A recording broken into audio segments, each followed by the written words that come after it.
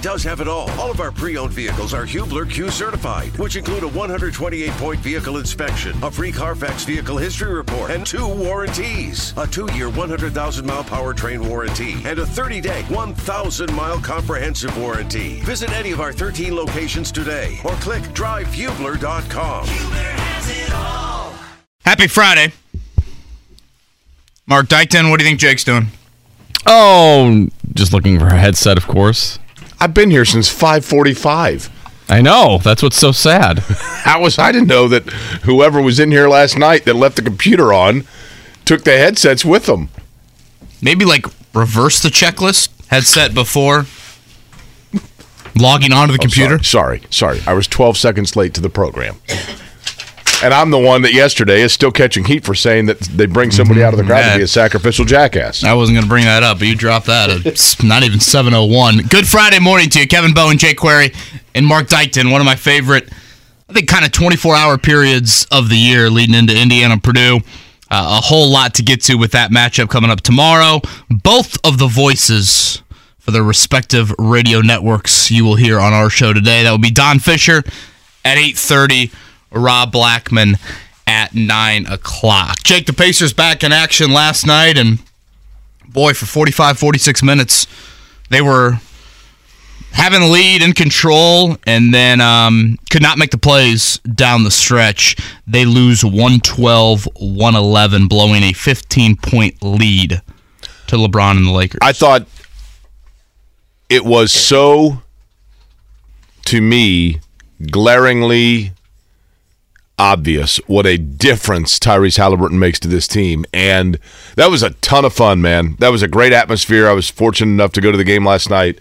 My buddy Billy Lewis, bingo card for you guys. Billy, G56. That's Billy Lewis. About midway through the third quarter, he was like, dude, Halliburton is really good. I'm like, I know, man. I mean, it makes it. At times he looked like the Harlem Globetrotters out there with the. He's always a step ahead. Totally. But I'll tell you what. And I am someone who typically favors the past more than the present, just by human nature. And I've always known this, and I've said it from time to time, but last night, to me, I really watched it up, like, I don't know, I paid a more specific attention, I think. LeBron James is the greatest basketball player on earth still. And probably is the greatest player of all time. He played off late in the game. I was like, he's playing center. Anthony Davis was on the floor, and LeBron, they were running their entire offense through LeBron James on the low post, posting up, and then facilitating from there. Everything runs through him. His court vision, Larry Bird had amazing court vision. Not like that. I'm telling you, his court vision and his anticipation, he is Wayne Gretzky on hardwood. And he was the difference. I know that people will say, well, he only had 25 or whatever it was. He was involved in every late score that Los Angeles had. Yeah, zero denying of LeBron's greatness or what he did last night. I thought Anthony Davis was better than him. I thought Davis made plays that kept them in it. I would agree. During some shaky moments. But it's facilitated so much by LeBron. Sure. That is a good point. He's an extraordinary talent. But it was a great game. It was a great game and a great atmosphere. And again, Jake, I know no one wants to hear it, and it's LeBron, and you had lost 10 of 11, and your all-star was back, and he played like an all-star for certainly the first 3 quarters. And a lot of people don't want the competitive, entertaining loss, but again, that qualifies as one, and I think as you reach early February, that's where the season is trending. And I know there's probably a much larger chunk of the fan base that doesn't want to hear that here in 2023 that was content with it last year. Right. For all the reasons that I just listed. The fourth quarter last night, I guess, let's go post-game. That's the most I've heard Rick Carlisle and Tyrese Halliburton complain about officiating really ever. Certainly Halliburton and Carlisle as well. The discrepancy is certainly eye-popping. 16 free throws for the Lakers, none for the Pacers in the fourth quarter. What I didn't hear post-game was Indiana shot four field goal attempts in the paint in the fourth quarter. They ended the game with 41 three-point attempts. The Lakers had 22. Your best attacker in getting to the foul line, Benedict Mathurin, plays a season low in minutes. Did he play in the fourth quarter? He definitely didn't play like in the final. He had a silent game for sure. 10 minutes. And I just thought from the first few minutes of the fourth quarter, the Lakers just bully balled, got in the paint, and they were committed to getting to the rim, knowing Indiana plays small. And I thought that was a bigger difference than the Lakers got a Laker whistle and Indiana got an Indiana whistle. Yeah, that's fair. I think Los Angeles, and again, I don't want to belabor the point because I get it. I totally understand what people feel about LeBron James. I get it. Although, I'll tell you what, I didn't realize how many Laker fans were in the building until late in the game when LA started hitting shots. There are a few more pups than I thought would be in there. Yeah, a lot. But I do think that their half-court execution down the stretch, and you're right, Anthony Davis is a tremendous talent as well. But those two guys, their ability to facilitate everybody on the floor, the cohesiveness they had. I'm not saying it's that way all the time for them, but last night it was late in the game. And Patrick Beverley he's like Woody Woodpecker. He's an instigator, right? He certainly is, but he's a pretty good defender. He is. I thought Halliburton, admittedly, had some struggles in the fourth quarter, 4 of 13 from behind the arc. But to your earlier point, Jake, oh my gosh, he just does so much for you. Oh, it's unbelievable. I mean, he is, if you are literally, and I said this before he got hurt, take the acronym, most valuable player to his team, you can't name me more than 5 guys more valuable to his team in the NBA than Tyrese Halliburton. He is an all-star. That was announced just before tip last night. Buddy Hield in the three-point contest. That's going to be a busy weekend. Out in Salt Lake City for the Pacers, Benedict Mathurin, Andrew Nembhard in the Rising Stars game. Buddy Hield, who won the three-point contest, I think, a couple of years ago.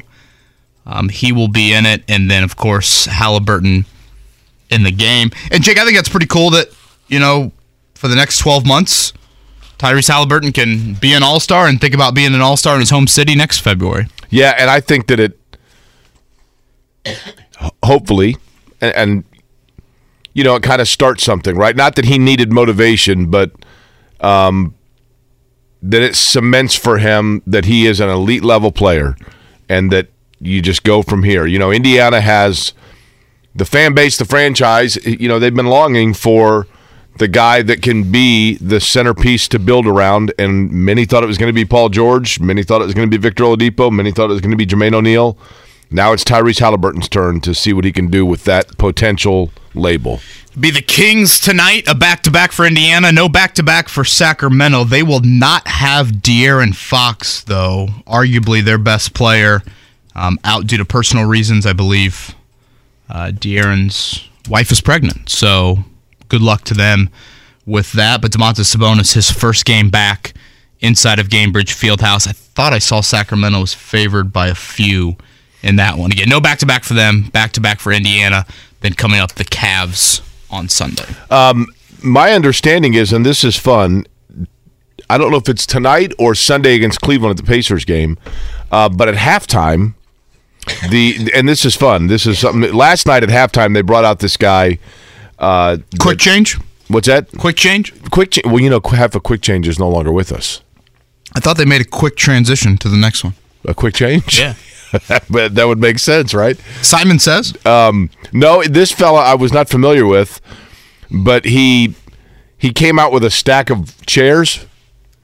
Oh, is it that guy? The older gentleman? Correct. Yeah, he always rattles me. He started stacking the chairs up, and we're like, come on. And then privately, you're kind of hoping to see them all crumble to see what would happen because there's no mat down there. You're like, what happens in that circumstance? I don't know. Mark, you have a peculiar. They dim the lights and then they're like, everybody go get a concession. We'll delay the game by 2 minutes. So he stacks these things up. He's like 30 feet in the air. And I'm mockingly like, yeah, come on, man. I mean, you got to do. So what? So you can stack chairs and stand on the top of them. Great. Well, then at the very end, he does a headstand on them. Oh.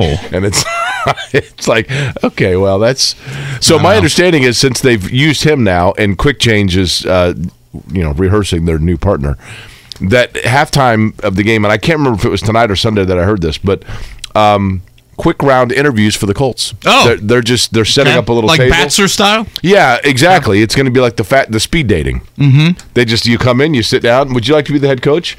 What are your qualifications? What sort of offense would you like to run? Do you have coordinators? Okay, thank you. And You guys got a stack of chairs. I'm going to show you something wild. Yeah, can you guys do the Allegiant toss from the upper deck down to the That's right. blue trash bin like Blue can do? Yeah. Third round, Jake. Does this mean that Jim Irsay's letting Chris Ballard run the show?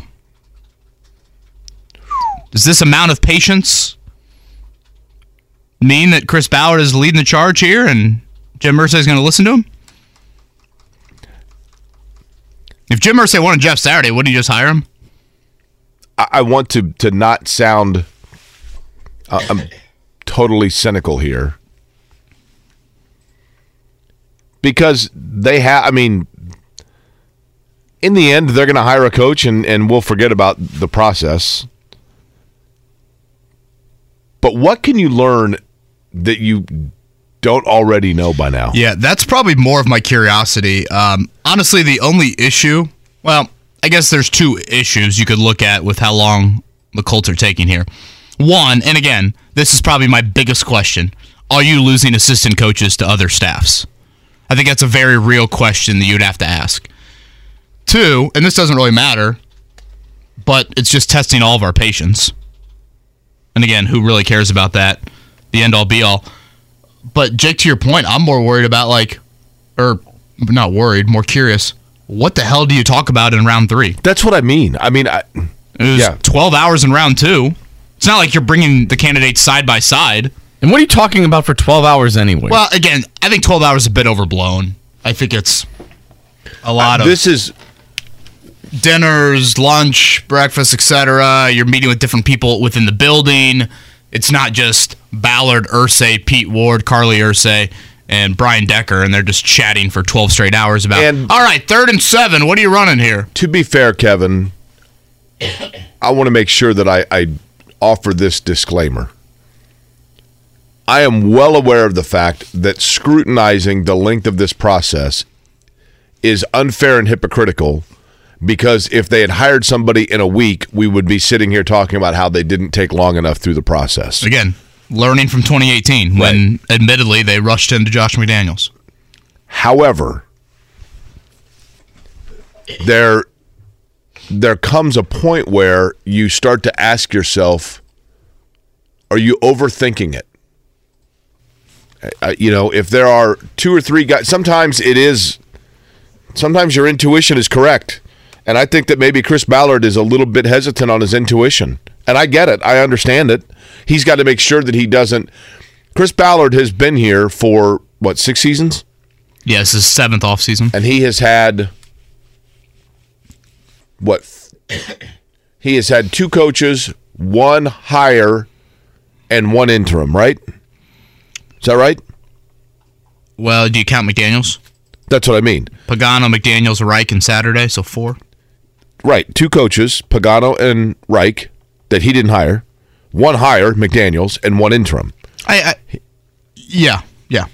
He was in charge of one of those, and you saw what happened. So I understand the thoroughness and the caution. I respect it. But at the same time, I think at some point you can start to psych yourself out of what is the obvious. And if there is a guy that had, and maybe nobody did, maybe nobody jumped out.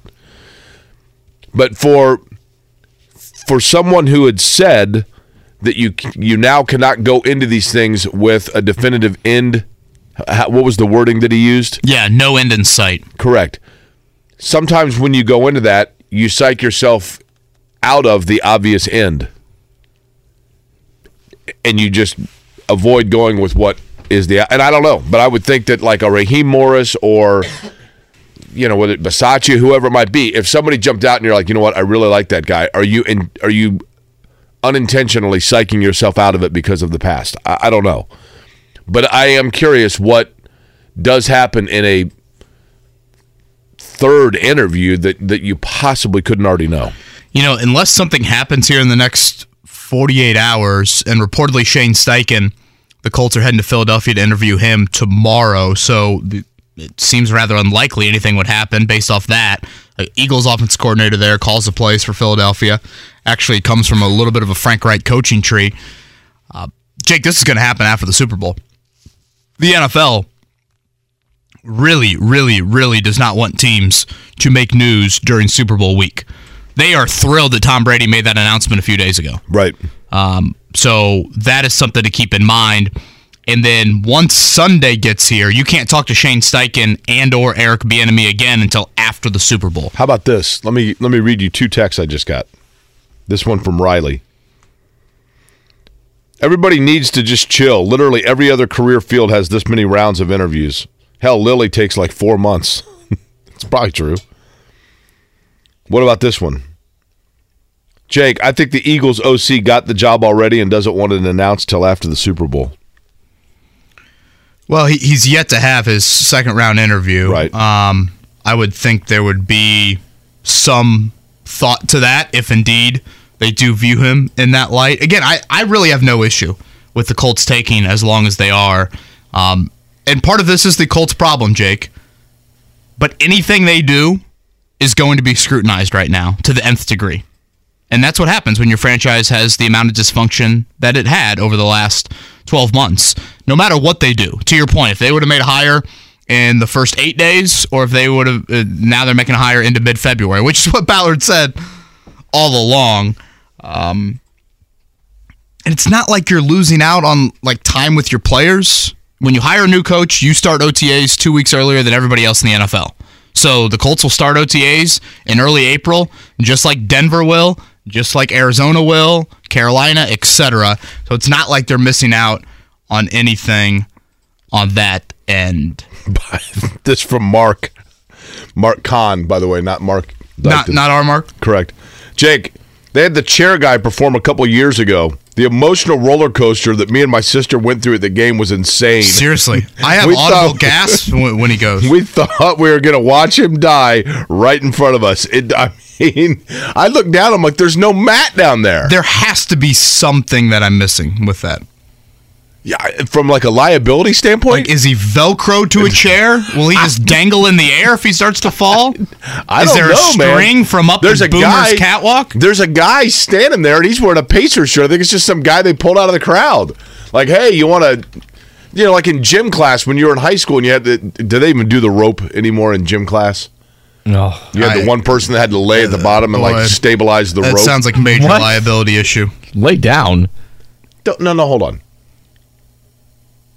Back in the day, did you guys have the rope in gym class? Oh, yeah, we had the rope, and then no one was ever underneath us in case someone fell. That'd be a disaster. No, the rope, so you have the rope, and then at the top had the disc, right? And you had to go up and like hit the disc. That was the goal. While one person climbed the rope, whoever was next, you had to lay at the bottom and hold onto the rope to keep it, to stabilize it, so that it wasn't swinging back and forth.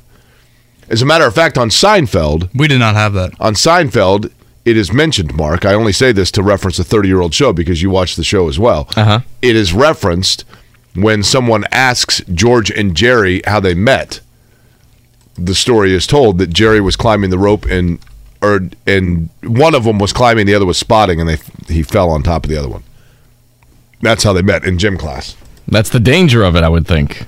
But I wonder if that's what that guy was there. Like, is there somebody there just to catch the dude if he falls off the chairs? He looks old, too. He's 64. They mentioned he's like the oldest halftime show, the oldest individual that does a halftime show, which I question that because that YMCA fella, Chris, has been doing it for like 30 years. So he's got to be up there as well. Be a 4 o'clock tip tomorrow in Assembly Hall, Indiana and Purdue. Purdue, of course, has not lost on the road all year. A red out in Bloomington. You think back to last year's matchups, Jake, they both were really good games. You know, we've talked about it this week, what Robert Finney did in the first half in the meeting in Bloomington, you know, is kind of what this rivalry is all about. You know, you forget a little bit, Trace Jackson-Davis got into early foul trouble in that matchup, only played 11 minutes. And then in the meeting in Purdue won by 2. I think the concern for each team outside of how you defend the big would be this. Indiana has shot it incredible inside of Assembly Hall the last 2 times they were in there. They just look like a different team, frankly, against Michigan State and against Ohio State and how well they've shot it. And then if you're Indiana, you look at Purdue's supporting cast right now. How about this for Purdue? Jake, Purdue has 4 guys that come off their bench that have all scored at least 24 points in a game in their career. That's kind of wild. Purdue's supporting cast is now a little bit more consistent. Correct. A variety of guys. And I think those are the sorts of thoughts that both Matt Painter, considering, again, you're playing Indiana in Assembly Hall where they've shot it great, and for Mike Woodson's case of, all right, are we just going to double the big every time down the floor and make the others beat us? Or are you going to try to single team against those guys and defend the three-pointer? We talked about that yesterday, Kevin, and the fact that it feels like Purdue at this point, each guy has had their turn or their game to get comfortable with being in the moment. Does that make sense? Yeah. In other words, and with Indiana, the difference between Purdue and Indiana to me is this, and I'll probably say this 10 times this morning. Both of them have elite-level players that you know exactly what you're going to get out of them virtually every game because they're almost unstoppable offensively. Zach Edey, obviously, and Trey Jackson-Davis. The difference between Purdue and Indiana has been that Purdue has more reliable and a greater depth of players that could step up to be the second guy or the primary guy on an off night of Edey, if that, in the rare event that happens. Whereas Indiana, you kind of never know where it's going to come from, right? Like if I said to you as a Purdue fan, okay, Zach Edey's going to have an off night, but Fletcher Lawyer's going to have 19, you'd go, yeah, I could see that. Or, but Caleb First is going to have 19, you'd go, okay, I could see that. Or, Mason Gillis. Whereas with Indiana, you run, if you say Trace Jackson-Davis is going to have an off night, but Tamar Bates is going to have 19, you go, yeah, is he? But inside of the building, the Tamar Bates going for 19 is much more likely. That is a fair statement. Same with Jalen Hood-Schifino, right? No question. I think Ethan Morton on Jalen Hood-Schifino is a huge, huge matchup to watch. Ethan Morton sounds like a law firm or an insurance company, doesn't it? Doesn't it sound like an insurance agency? It kind of looks like he would be running a law firm one day. Trace Jackson-Davis in his career against Purdue, no double-doubles. Now, again, limited to 11 minutes in that first meeting last season. He fully expects, he was on with John yesterday, fully expects the double team to be there for him tomorrow. And again, the Zach Edey foul trouble, we're going to have Rob Blackman on a little bit later. Jake, if I listed Zach Edey's ability to play the amount of minutes he plays at the level he plays, if I gave you the ability to play those minutes and not foul, or if I gave you his decision-making and passing, what impresses you the most about him? I think his ability to not foul, because that's legitimate. I mean, not that the other isn't, but I'm saying I think there are a lot of people that say, well, so-and-so doesn't get a lot of fouls because they get all the calls. He is Tim Duncan-like in that regard. Tim Duncan, to me, I remember when Tim Duncan came out of Wake Forest, and I said, he's not going to be a great pro. He's too robotic. Well, obviously. The fundamental. Correct. But that's how Zach Edey is. He is so fundamental in the way that he moves his body. To me, that's the most impressive thing. He has only had 4 games this year of more than 2 fouls. One of his rare games that he had somewhat. That's unbelievably valuable. Oh, it's unbelievably valuable. One of the games where he was in somewhat of foul trouble, not a ton, was Rutgers, and that, of course, was the one loss. I do think, Fletcher Lawyer and Braden Smith, I mean, they are freshmen, when they flash up the rosters tomorrow or the starting lineups tomorrow. But they have handled everything thrown at them so well. This is kind of the next step. 2 Indiana kids for Braden Smith probably means a little bit more than Fletcher Lawyer. But now this is kind of the next environment, the next atmosphere. And it's going to be awesome tomorrow. I can't wait. I'm going to do my Twitter poll today of which player is your least favorite. On the current roster or just in all time in the history of the series? So in the past when I've done that and I've said which player is your favorite, like I said yesterday, Calbert Chaney gets a lot of votes from Purdue fans. Robbie Hummel gets a lot of votes from Indiana fans about Purdue players. Troy Lewis has gotten a lot. There are, I think, a lot of IU players, or IU fans, myself included. I thought Troy Lewis was just a tremendous player, and I enjoyed watching him play. So I want to know least favorite. This seems like it has obvious answers, doesn't it? Yeah, there's certainly a few that would stick out. Will Sheehy, didn't he do a muscle flex against Purdue? I think right in front of the paint crew, if I remember correctly. Yeah. I'll bet you he's going to be the runaway winner. But, I mean, Steve Scheffler, Craig Riley, there were a lot of Purdue guys that, because you respected the heck out of them, you didn't like them. Well, I mean, honestly, the tougher that person plays, correct, the more the opposing fan base Brian Cardinal hates them. Great dude, too. Great guy. Probably the more extracurricular activities you're wearing on your body in Cardinal's case, that probably correct adds to it. Again, number 1 Purdue, number 21 Indiana.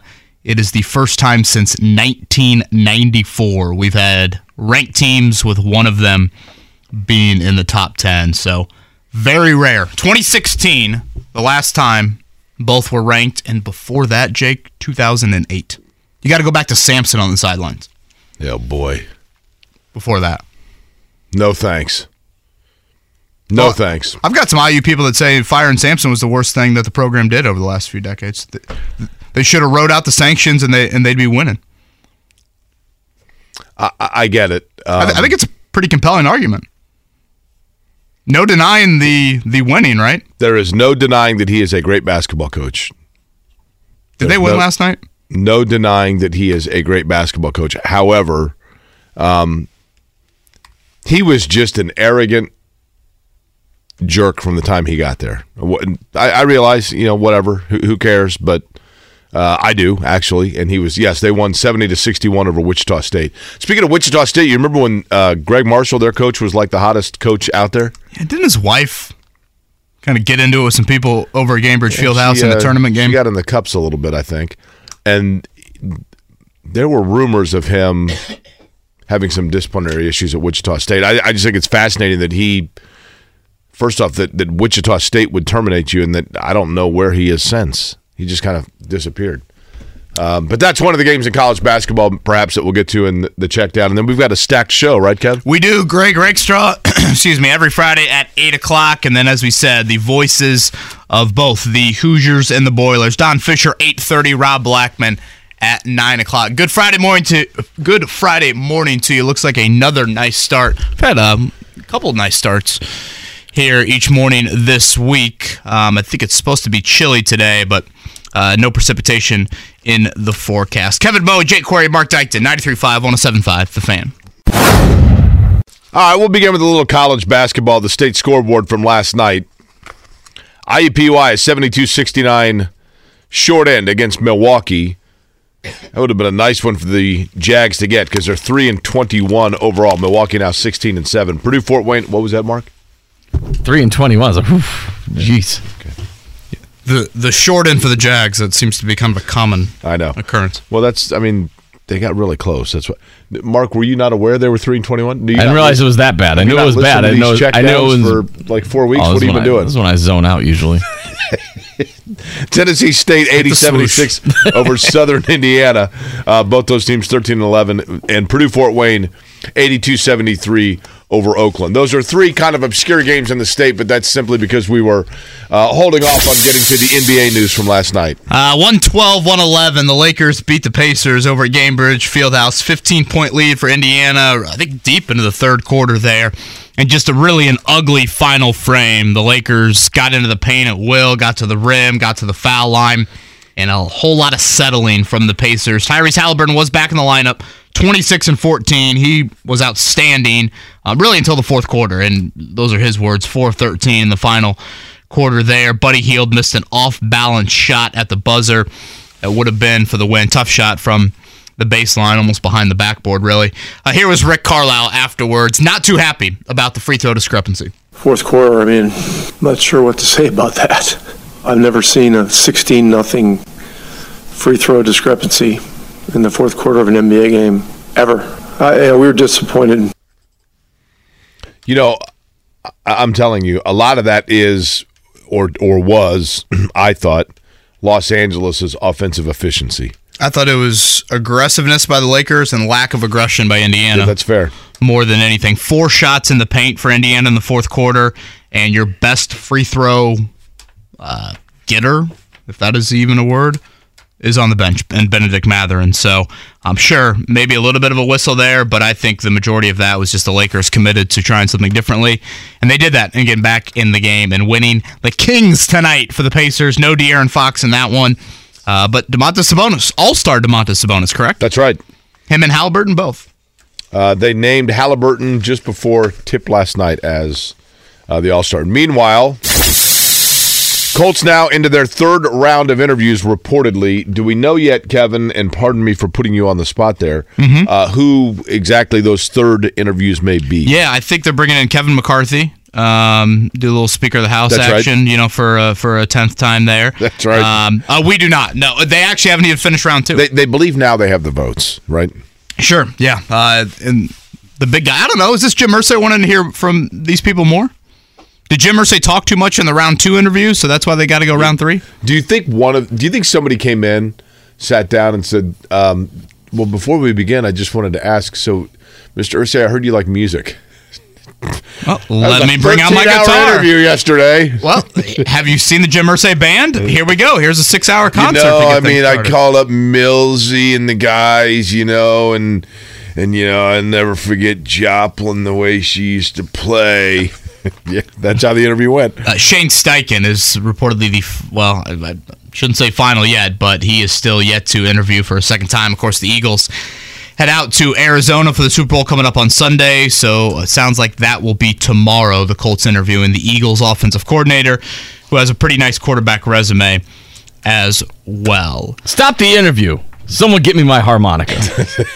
Here's my partner. Let's strum a few tunes. To be fair, these are the rare errors of head coaching interviews in NFL history. That's true. The upper quartiles of them. Well, they are now getting into what we're in the third quartile, right? Right. Mark, that means dial up some audio there. I know. If I could, I would. Indiana and Purdue, that matchup, 4 o'clock on Saturday. Each voice, Don Fischer, Rob Blackman. You'll hear from them on today's show. We'll dive more into tomorrow's matchup. Coming up next here, Kevin and Corey. Life is so much more than a diagnosis. It's about sharing time with those you love, hanging with friends who lift you up, and experiencing all those moments that bring you joy. All hits, no skips. Learn more about Kisqali Ribociclib 200 milligrams at KISQALI.com and talk to your doctor to see if Kisqali is right for you. So long live singing to the oldies, jamming out to something new, and everything in between. Life is so much more than a diagnosis. It's about sharing time with those you love, hanging with friends who lift you up, and experiencing all those moments that bring you joy. All hits, no skips. Learn more about Kisqali Ribociclib 200 milligrams at KISQALI.com and talk to your doctor to see if Kisqali is right for you. So long live singing to the oldies, jamming out to something new, and everything in between. It's like another really nice start to the morning here, although it's going to be a chilly one. But it looks like good weather tonight. I know girls basketball sectionals, boys wrestling and regionals. Last night, a lot of boys basketball games with the girls kind of taking center stage here Friday and Saturday with their sectional lineup. Greg Rakestraw going to join us in about 15 minutes. Don Fischer at 8:30, Rob Blackman at 9 o'clock. Jake, when you get into these matchups, and this will be really unlike probably anything anybody on Indiana or Purdue has seen in their collegiate careers, do you think starting experience matters tomorrow? Conventional wisdom would say, I would say it does, and for the following reason.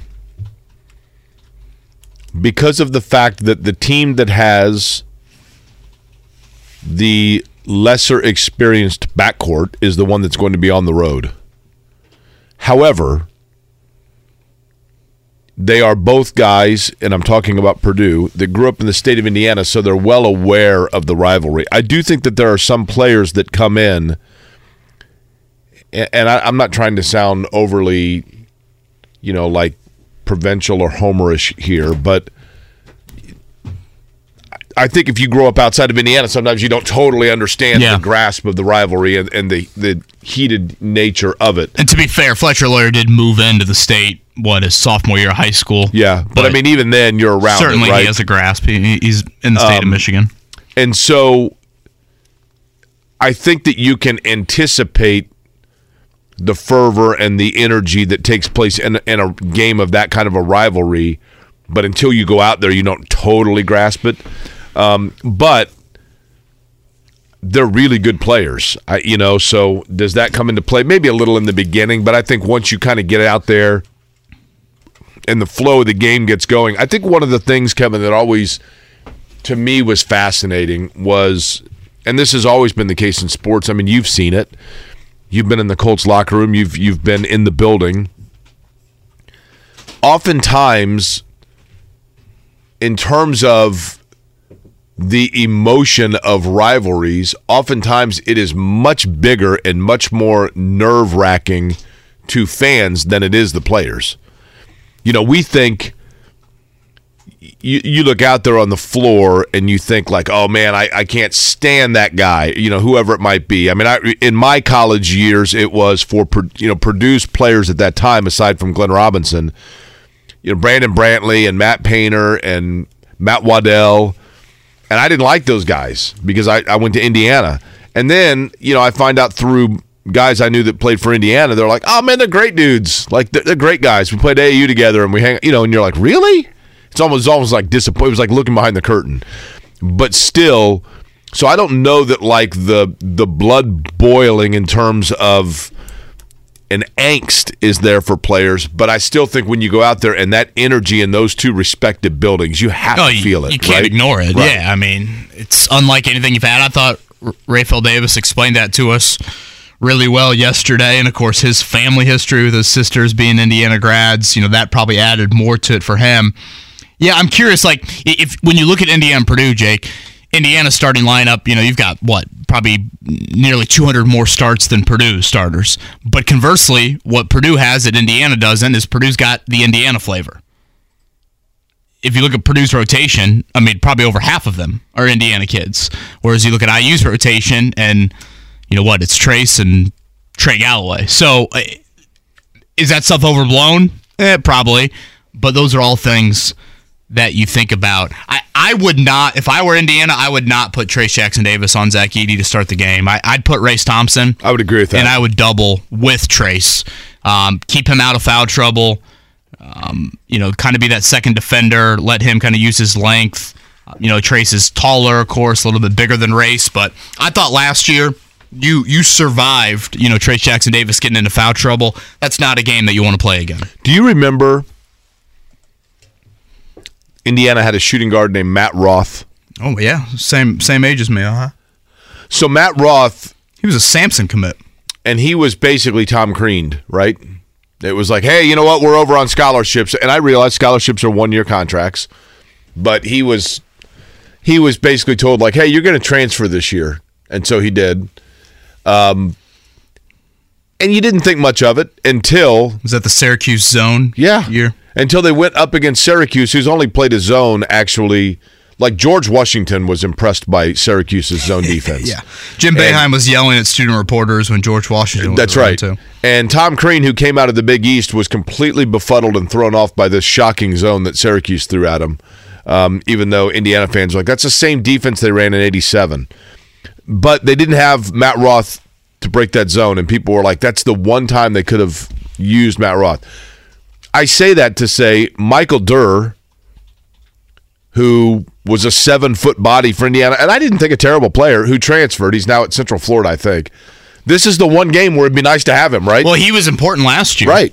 If I remember correctly, Travion Williams really struggled in this game in Bloomington. I think Mason Gillis had a nice night there. Obviously, Fennessy was the story of the game, but yeah, he would be a body in this one. Obviously, he's much taller, bigger than Malik Renew. What do you think the line will be when it comes out? I still say Indiana 2.5. Indiana favored by 2.5? Yeah. Which basically means it wouldn't be a push-em game because Purdue's the better team than Indiana. Mark, can you try and find it? I'm looking right now. I haven't seen anything yet. Typically, I think they wait a little bit closer to about 24 hours until tip with that one. I think ESPN had it like Indiana 52% chance to win, Purdue, 47-48. I think it'll be right around 2 points either way in terms of the line in this one.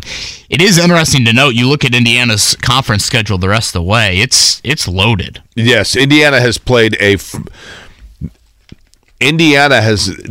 they are just now getting into, that's their problem, right? Not problem, but the challenge is they're just now getting in really to the thick of their conference schedule. We got 9 conference games to go. They don't play anybody in the bottom 4 of the Big Ten again.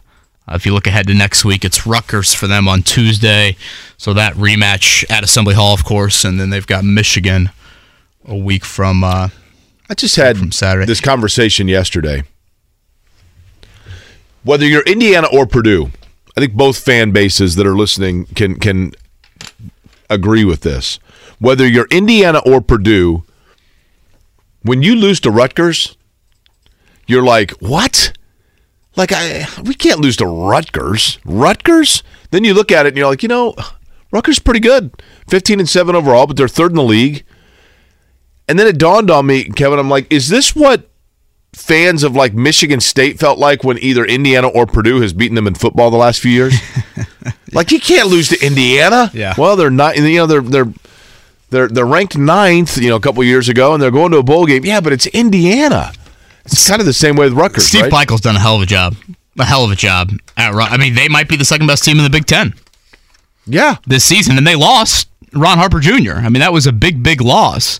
Did they lose Geo Baker too, or is he still there? I feel like they lost. Would you like to guess their leading scorer? Is it the guy with the M name? Don't they have a guy like Monk or something, or Mock, or Clifford Amorie? Is it Amorie? He's the big dude, yeah. Yeah, he's their leading scorer. He's good. What about Mulcahy? Talk about a dude you just want to punch in the face. He has played in 18 games for them. He's averaging 31 minutes a game, 9 points per contest. It's funny, they only have 2 guys in double digits. Yeah, they are very balanced. Yeah. Yeah, so Indiana will see them. But they just guard well. Tuesday. They're, you got to respect them. You're curious, Trey Kaufman, Ren's emotions tomorrow. Being a kid that is from the old 812 area code, you don't see that on Purdue's roster very often. Trace Jackson Davis, Brandon Newman, Indiana All-Star teammates. I think Mason Gillis was an honorary choice on that team. It's going to be awesome. I think the thing that this rivalry game feels like it has more than we have had in the past. I just burnt my tongue on some tea. Ooh. Is that tea? Is that what that is? Yeah. Okay. Voice a little scratchy. Did you put some lemon in there? I didn't see any. How about bourbon? A little bourbon in there? Well, yeah, I'd have to go back to my desk for that. The thing that this rivalry has that I think does mean it's special to people is, and this is no disrespect at all to, the game has changed. Basketball has changed. Basketball's become a borderless game to a large extent because for so long, names and reputations and profiles of players were based upon what you did between October and March in playing for your school. And you were a guy from Bedford North Lawrence, or a guy from Newcastle, or a guy from Anderson, or a guy from Gary Roosevelt. Now, more often than not, you're a guy from Eric Gordon Elite, or the DC Runners, or whatever it might be. And AAU basketball has, for young people today, it has dissolved the state borders to some extent. And Indiana and Purdue both their recruiting started to become more, Indiana more than Purdue, but becoming more regional and then nationally based. Indiana really went after kids in the Maryland and DC and Beltway areas. Purdue started getting more kids out of Chicago, certainly, and up into Detroit and Michigan, areas around, a little more regional than national. But I think that people started to long for and become nostalgic for those things that you're talking about, exactly that, Kevin, of man, to watch, two guys that played against each other in high school or on the same high school team, and now they're in Indiana and Purdue. And I think people long for seeing local products on both rosters. And now you have that. The best player for Indiana is a Mr. Basketball. The best player for Purdue is an international player, but he is flanked by two Mr. Basketballs and a Mr. Basketball runner-up that comes in and gives them great minutes, and a kid from Newcastle, which is the home of Steve Alford, which is and Kent Benson, which is, of course, Indiana territory. And, so those things I think are really fun to people, and they do provide a juice to this rivalry. Agreed. That has probably missed a little bit. Yeah, Purdue, if you look at their rotation, 6 of their 9 from the state of Indiana. Again, Indiana, 2 of 9. Obviously, their best player, like Jake said, Trace Jackson Davis from the state. I don't think we'll see it from either coach, certainly from Purdue. But I do wonder, will either team go zone in trying to defend either big guy? You would think that Purdue has watched enough tape. But Matt Painter hates going zone. Bob Knight did too till he saw David Rivers. I think it's a fair discussion to have for both coaches, particularly if foul trouble starts to arise. Is Vital on the call? Is that what we heard, Mark, earlier in the week? I believe that's correct, yeah. Mark, I don't know if it's the lighting or whatnot, and this is certainly the pot calling the kettle black or gray in this point, but are you getting gray up there? Probably a little bit, yeah. Okay. Well, 3 kids will do that to you. 3 kids, and Jake's your 4th. Okay. Story of my life. Did you bring? I've been talking to that hair company, box. J&V's hair company. I've been talking to them. Are you losing a little bit? You know, thinning? It might be the hats, Kevin. Get me on that hats. conference call too while you're at it. I don't know. It's as much thinning as much as trying to look ahead. 5 to 10 years down the road. We grow hair Indy, right? Correct. Yeah, okay. Darren Andrews is terrific. You think I should do it? Dude. Yeah, why not? I mean, it's worked for JV. It's worked for DeMoling. I think Rake also. People are freaking out about this Chris Ballard house on the market. Chris Ballard's house has been on the silent market for like 8 months. And by the silent market, that means real estate agents are aware, like, hey, if somebody comes along and they're looking my house, you can certainly show them my house or let me know if they're interested. But then my understanding is because he upgraded. He built a new home, right? He signed that nice contract last August. I also was curious, Jake, you see this kid committed to Kansas? The quarterback for Westfield. Oh, really? Yeah, so he's got 2 kids now in the Big 12. His daughter does, I want to say she's a pole vaulter at Baylor. Okay. And then they got a live bear that lives there on campus. Cole is a don't go in the winter months to see him. He's hibernating. Cole's going to Kansas. Did Chris not reach out to you for any Kansas thoughts? I thought that would. I'm going to be there in 2 weeks. I thought you'd get a little sit down maybe, and hopefully his year goes better than mine. Boy, nothing says the bar is set high than that. Come back with that 0.2 GPA. Do what you can. But yes, to those people out there. I appreciate everyone reaching out, but I don't put too much stock into the old house on them. Very nice house at a very nice golf course up in the Hamilton County area. All right, Greg Rakestraw joins us next. Don Fischer, 8:30. Rob Blackman, 9 o'clock. Life is so much more than a diagnosis. It's about sharing time with those you love, hanging with friends who lift you up, and experiencing all those moments that bring you joy. All hits, no skips. Learn more about Kisqali Ribociclib 200 milligrams at KISQALI.com and talk to your doctor to see if Kisqali is right for you. So long live singing to the oldies, jamming out to something new, and everything in between. 8 o'clock hour underway in Indianapolis, everywhere in the Eastern time zone for that matter. Jake Query along with Kevin Bowen, Mark Dykton here as well. I think I just called you Mike.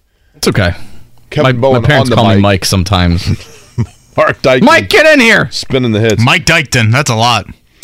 This from Jim. The narrative that IU doesn't have Indiana kids anymore is always weird to me. Basically, every decent team in the last 15 years was led by an Indiana kid. I'm sorry, the narrative that IU doesn't have Indiana kids anymore. Zeller, Yogi, Holes, Trace Jackson Davis. True. Romeo Langford, Lander. That's fair. I just think that especially Tom Crean's recruiting started to really tap into. So did Mike Davis, Bracy Wright and Marshall Strickland, and they were really working the AAU East Coast stuff, which worked for them. I mean, I'm not damning it at all. And to be fair, so is Woodson. I don't think Woodson's gotten wasn't C.J. Gunn an Archie recruit?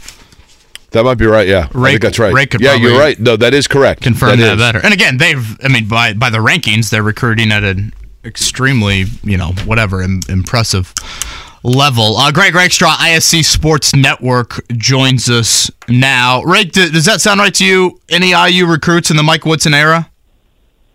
Not yet in terms of Indiana kids. I mean, obviously, Trace Jackson Davis, you go back to 2019, Anthony Leal was Mr. Basketball in the COVID year of 2020, and C.J. Gunn, yes, was a recruit from the previous administration that decided to stay with Mike Woodson. Yeah, and then Trey Galloway, same age as Anthony Leal.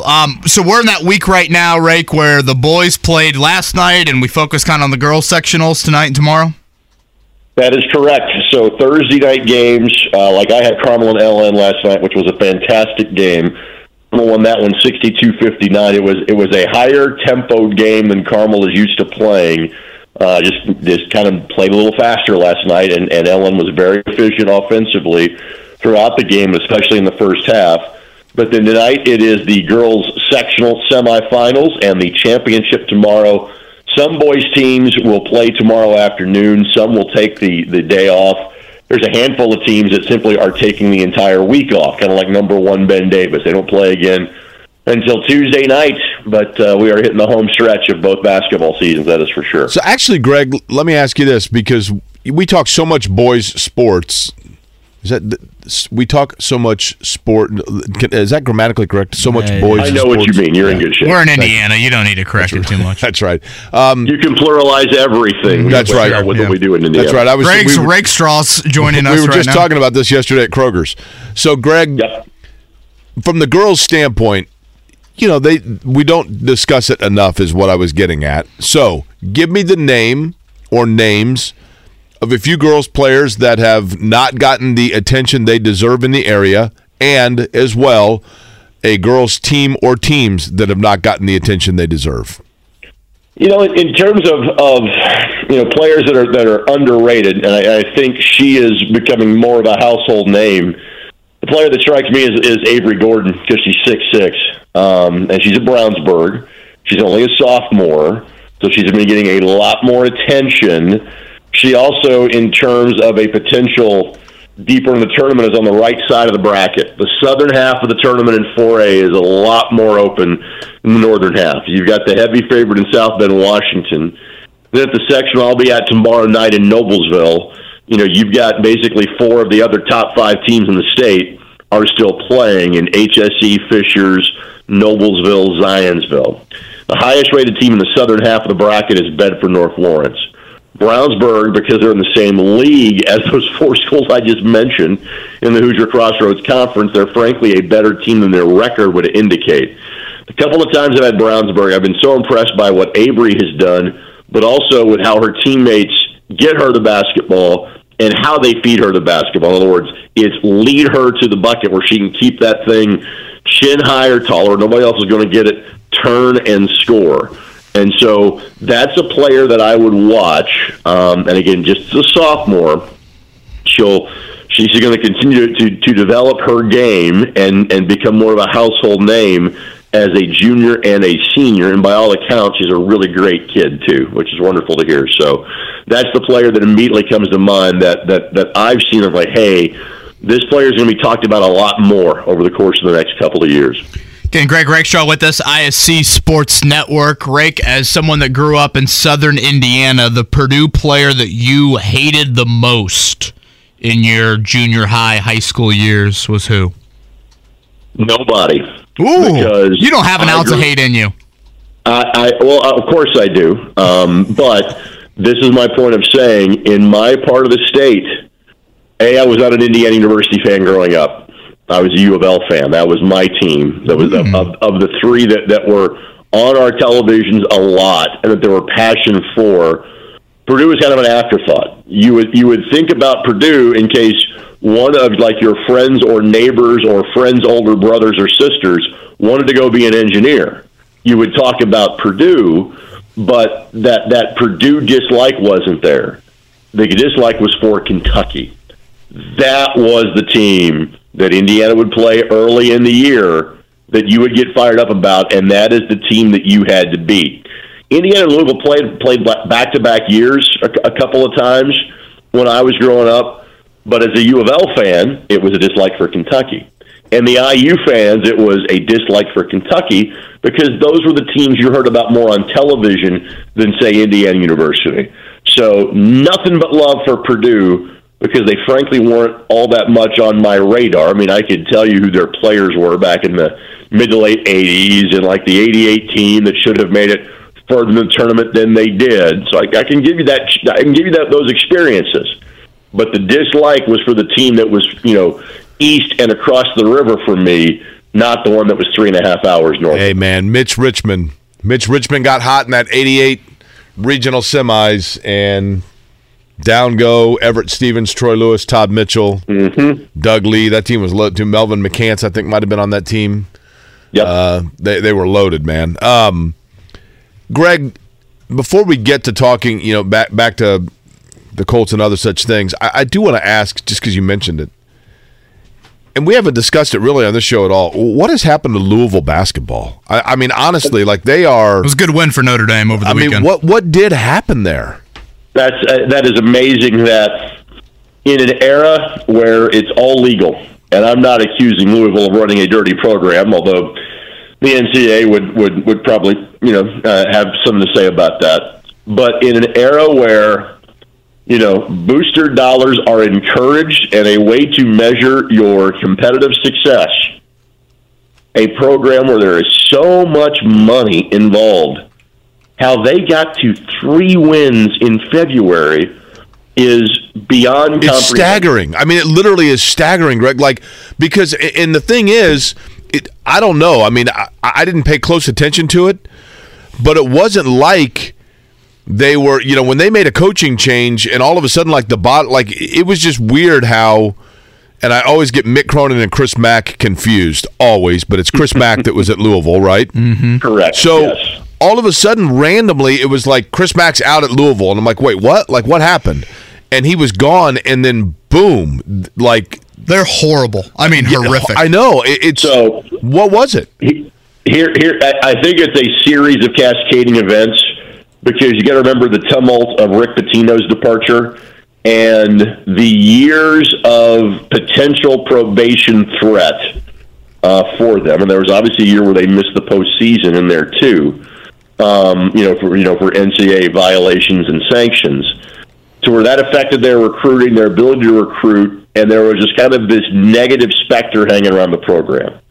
Well, then last year, Mack gets run mid-season. And then you make a coaching change, and when you bring in Kenny Payne, you really didn't have anybody recruiting for the better part of several months, and I think you saw the impact and aspect of that now. And again, I was asked about this in a different forum. I do think that is a change for how business is done. I don't think there is going to be this super huge, lasting impact of this. In other words, I think it is easier for this to be solved and fixed in a quicker fashion because let's face it, you can basically jettison the entire roster, go out and get a new roster, and you're not recruiting a team or recruiting to say, hey, come fix a team that's going to be 4-26 this year. No, you're on the free agent market, and you're offering 6 digits to 7 for players that want to transfer to come play for your basketball team. So I say this knowing it's legal. You go out and buy a whole new team next year at the University of Louisville. So it's amazingly embarrassing and stunning. They're as bad as they are. I also think now, because of how the game is played in recruiting, it's quickly fixable down there. Which, again, to me, right, that's even more shocking why it's so bad this year. Right. They obviously could have done some stuff in Kenny Payne's first season. Greg Rakestraw's with us here on the Payless Liquors hotline. Shifting over to the Colts, Rake. I might be reading too much into this, but we know Chris Ballard is patient. We know he was left at the altar in 2018 by Josh McDaniels. Do you view the amount of patience being shown in this head coaching search as Jim Irsay really sitting back and letting Chris Ballard run the entire show? I'm not sure what to make of it at this point, because kind of what I had attributed to is, other teams were kind of being in an equally deliberate pace. And then obviously names started flying off the board early this week. With Frank Reich, with Sean Payton, with DeMeco Ryans, et cetera. And so now you're like, okay, you're one of the last ones kind of sitting around waiting. So, again, I still think it's got to be because an interested party or two are still coaching is the reason that this has taken so long and this has been so deliberate. I could be wrong. There's obviously 8 candidates that have had multiple interviews at this point. So we'll kind of see how it plays out. But, my answers are running on short supply at this point as we're about to be 4 weeks removed from the end of the season. And there is still not a new head coach for the Indianapolis Colts. Rick, I ask this in all seriousness.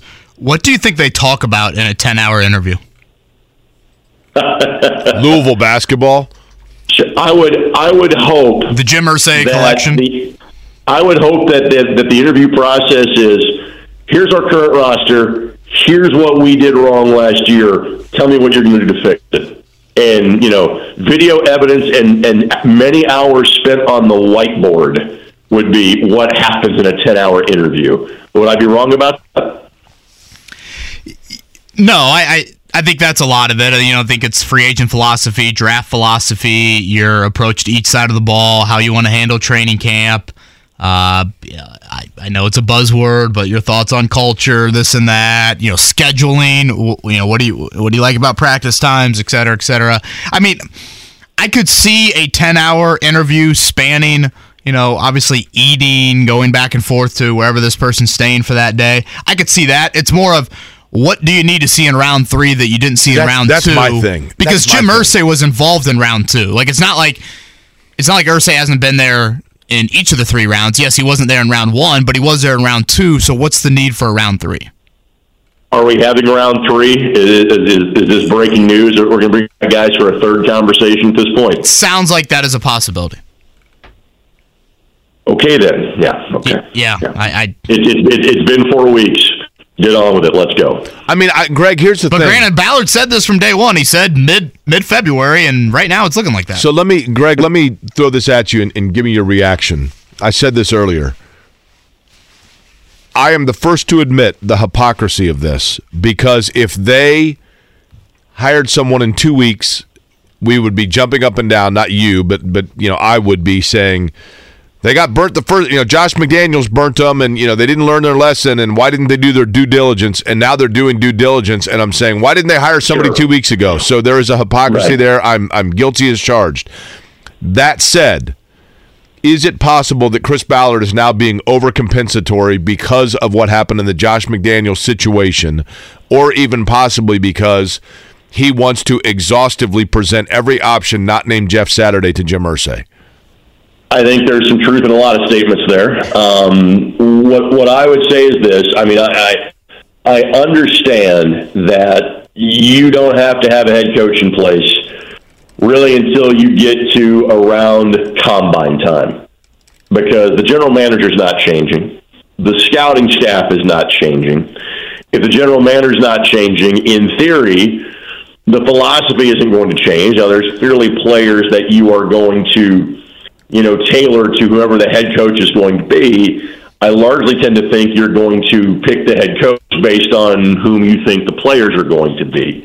And so again, mid-February, well, that would tie into that. You're 2 weeks ahead of the combine being here in Indianapolis. But the other event that, to me, that is of more importance in terms of throwing out that mid-February date is the fact the Super Bowl is on February the 12th. And so if you're saying, hey, we don't have to have a guy in place until mid-February, that tells me you've got candidates that are still coaching in the big game coming up next Sunday. Shane Steichen, the Eagles OC, reportedly going to be interviewed, I think, tomorrow. And Eric Bieniemy, haven't seen a second interview for him, but he is also in that game, obviously, as the Chiefs' offensive coordinator. Rake, last one from me. You think Indiana will have a harder time with Zach Edey tomorrow, or Purdue with Trace Jackson-Davis? I think Purdue has got more guys that can move with Trace Jackson-Davis than, say, Indiana has guys that can compete with Zach Edey. Would you put first on Trace, or would you put Edey on Trace? No, I would put Edie on Race Thompson. So I'd put first on Trace. I'd rotate Gillis over to Trace. I'd put Trey Kaufman-Renn on Trace. And I'm not saying that he's not going to have a big impact in the game. No, he will. He's a big impact in every game. But I think I would put him on Race Thompson, let him play center field. It just feels to me, as I've mentioned several times, Greg, Race will shoot a couple threes. Indiana, if you were to cancel out, if Jackson Davis and Zach Edey were to cancel one another out, I feel like Purdue has more reliable alternate scoring depth than does Indiana. Absolutely they do. I don't expect Mason Gillis to hit 8 threes in the way that he did the other night. But no, I mean, we've talked about this with Indiana. The offense is Trace Jackson Davis, Jalen Hood-Schifino, and we're not sure. For Purdue, it's Zach Edey, and, well, hey, Fletcher Lawyers knocked him down, and, hey, Mason Gillis has played really well, and, hey, Braden Smith can create his own offense. And so, yes, that's why, again, I'm not having Edey on Jackson Davis. I'm using 3 or 4 other big bodies and just thinking I've got 10 to 15 minutes apiece of those guys guarding Trace, and I've got about 15 fouls of those guys guarding Trace, and that's the way that I would handle it. And last year, IU got that night to remember from Robert Fennessy with Trace in foul trouble. We'll see if anybody from their supporting cast, especially inside of that building where, we've seen Tamar Bates do it. We've seen some guys do it, if anybody can deliver in that environment. Rake, have a good weekend, and we'll talk to you next Friday. Thanks, fellas. It's a great Greg Rakestraw right there on the Payless Liquors hotline. One thing to note on the Colts head coaching search and just when they can talk to coaches in the Super Bowl. And again, Shane Steichen, Eagles OC, Eric Bieniemy, the Chiefs OC. They can talk to either of them up until Sunday. Once Sunday hits, you can't talk to them during Super Bowl week until after the game. We mentioned this earlier. Jake, even if they don't hire Steichen or Bieniemy, I think the NFL really tries to tell teams, don't announce head coaching hirings during the week of the Super Bowl. We want all of our attention on the big game. And I don't think Chris Ballard needs any coaxing to say, don't announce anything. He knows how the first time went in 2018 with Josh McDaniels in the Super Bowl and that announcement. So unless something happens in the next 24, 48 hours, I think we get to Monday, February 13th, and we've got nothing. Man, people will, it doesn't matter, does it? Like, in the end, if they make the right hire, does it matter how long it took? Again, I really don't have an issue with it. The only issue I would have is, are you losing assistant coaches to other staffs? Remember the Reggie Wayne tweet about a month ago? How cutthroat the coaching business is? Yeah. Does he look at Chris Ballard and say, hey, man, Frank Reich wants me to join the staff in Carolina. I can't be waiting on if Brian Callahan's going to say yes, or Raheem Morris is going to say yes, or Shane Steichen, whoever. That would be where I would have the concern. Dumb question for you, Kevin. How many coaches on the assistant coaching staff for the Colts are still under a contract? That's a good question. And is that applicable? You know what I mean? What does that mean depending on who comes in? Yeah, you can deny coaches interviewing in another place if it's a lateral move. So Gus Bradley, I believe, is under contract for 1 more year. If Frank Reich wants to interview him, you could deny him that interview for defensive coordinator because it's lateral. The question that I think Ballard has to ask himself is, when you hire a new coach, are you going to force any staff members on that new coach? You kind of did that with Frank. I get it was a different circumstance there, but that's a question that I have is just, obviously how much retention will you have? Because contractually, you do have some guys that should or will work for you in 2023, but does this new head coach want those staff members on your staff? All right, Don Fischer, right, Mark, in 5 minutes, is that right? Correct. And then Rob Blackman at the top of the hour. Jake, let's get the morning checkdown started with Gamebridge Fieldhouse last night. The Morning Checkdown, brought to you by Ball State Basketball. Get your tickets at ballstatesports.com on 93.5 and 107.5 The Fan. It was King James last night. It is the Kings tonight. That's the way it looks for the Indiana Pacers. Last night, 112-111 L.A. over. That sounded like Indiana a call in turn 3 in late May. You like that? That was beautiful. Now, hold on. Are you mocking the call today? No, I thought that was really good. Thank you. I've told you this before. Sitting up and Stan J, I like you. You paint the picture for me and what I'm going to see, and that was beautiful. Well, thank you. I appreciate it. I'm picturing like a Snickers King's car. You know what's interesting is an interesting painter is Jackson Pollock, right?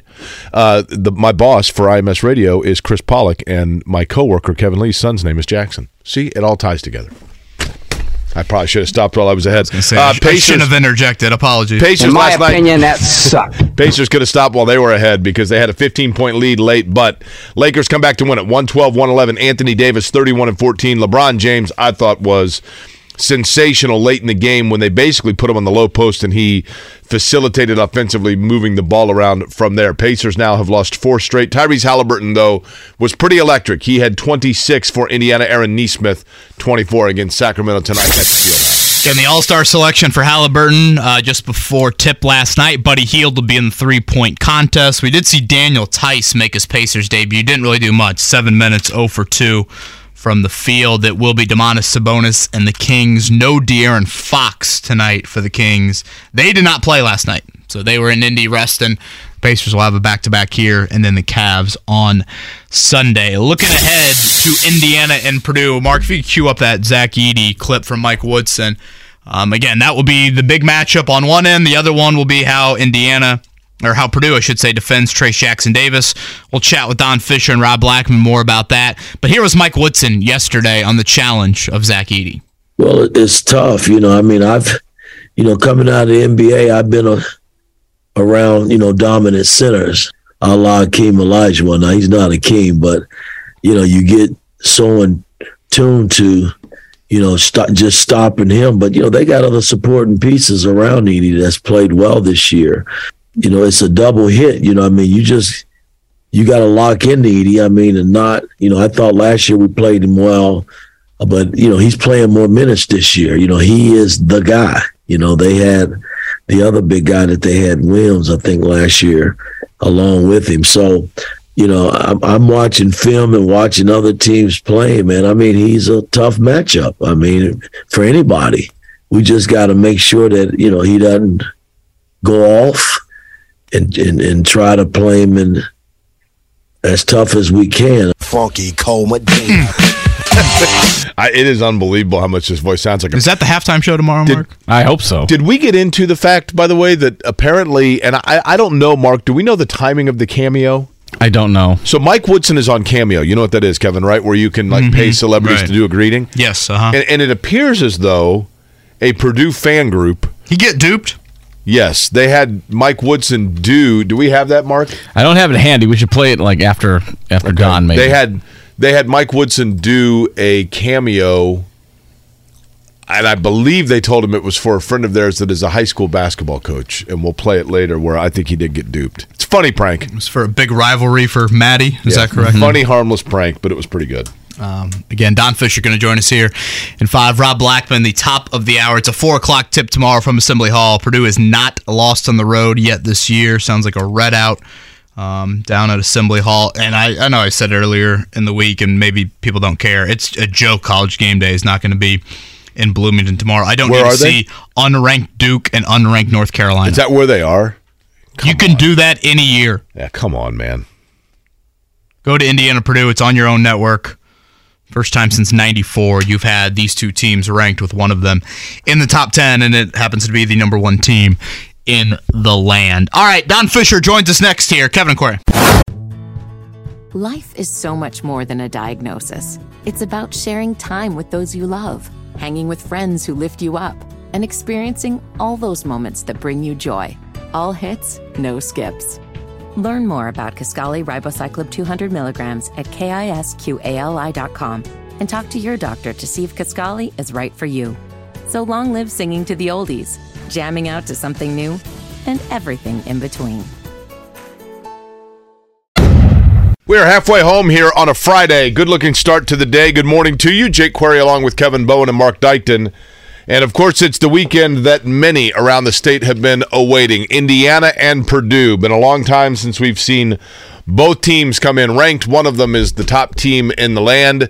The other one is at home. And joining us now on The Payless Liquors hotline to talk about all of that and more is the voice of Indiana, Don Fischer, who joins us. Don, I appreciate the time this morning, and I want to begin with this.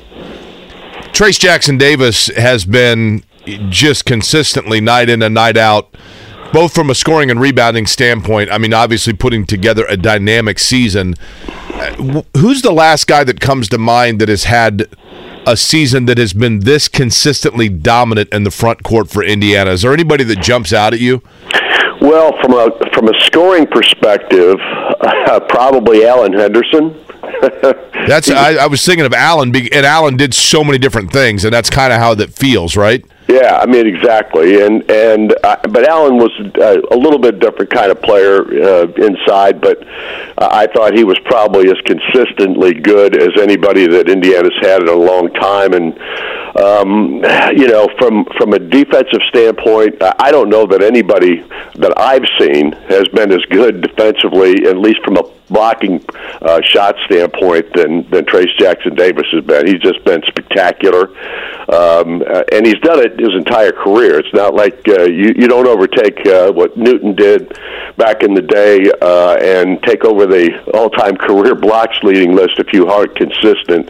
And he's been doing that his whole career, but it's really been special this year, no doubt about that. Who would you say, Don, and I think this is probably the one thing that perhaps Mike Woodson is most trying, maybe even still, to figure out, but in your opinion, who is the most consistent secondary scorer that Indiana can rely upon? You know, they've had some injuries, right, and guys that have missed time, but if Trayce Jackson-Davis is going to need a Robin, who's the most consistent player for that role? That's a hard question to answer, Jake, because honestly, there's nobody that's really been that guy so far this year. You've had different people step up. Trey Galloway and Tamar Bates have both had big ball games for Indiana, but it doesn't happen every night. Miller Kopp, we know, can shoot the basketball from outside as well as anybody on this team, and yet he doesn't take very many shots, or he doesn't get very many shots in any ball game that you see. I think he's had maybe only 2 or 3 double-figure scoring games this year, maybe 4. But the whole point is that there's nobody that you can rely on consistently to be that guy.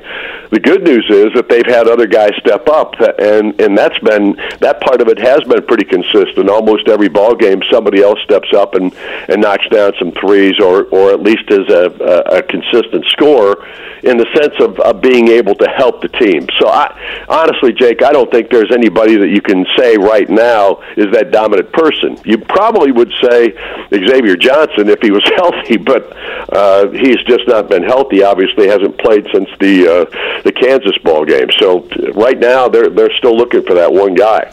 He's the great Don Fischer. He's with us here on the Payless Liquors hotline. Don, appreciate the time here on this Friday morning. When you look at the history of this matchup, what are 1 or 2 moments that stand out to you above the rest? Oh, gosh. I don't know. I could pick 1 or 2. There's just been so many. Obviously, last year, to break the 9-game losing skid to Purdue was special. There's no question about that. That immediately comes to mind because it's the closest thing that we've had to success against the Boilermakers. I always go back, if you're just looking at big ball games between these two teams, I've always gone back to the very first Purdue-Indiana matchup that I ever saw at Assembly Hall, and that was back in 1974. Indiana was playing the Boilermakers. Steve Green and John Laskowski were a part of that ball club, Laz stepped up at the free throw line in the last seconds of that ball game and knocked down a couple of free throws to give Indiana the lead.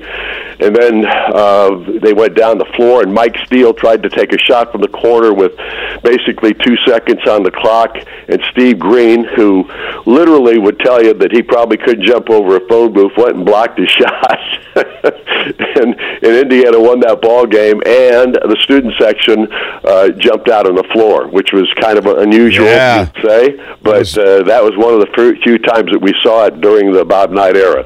16-year-old me, Don, from the age of 16 till about 35 years old, I could not touch a basketball without simulating Jay Edwards' shot over Tony Jones. But the thing about this rivalry, and you've seen a lot of it, And that's what makes this game so intriguing, I think, is there have been so many times that one of the two schools was having a dream season only to have it be hiccuped by the other one that knocked off the one that was higher ranked. That just has happened so many times, right? You're absolutely right. I mean, these two teams, when you least expect it, too, sometimes, you know. And these two teams have always had great ball games.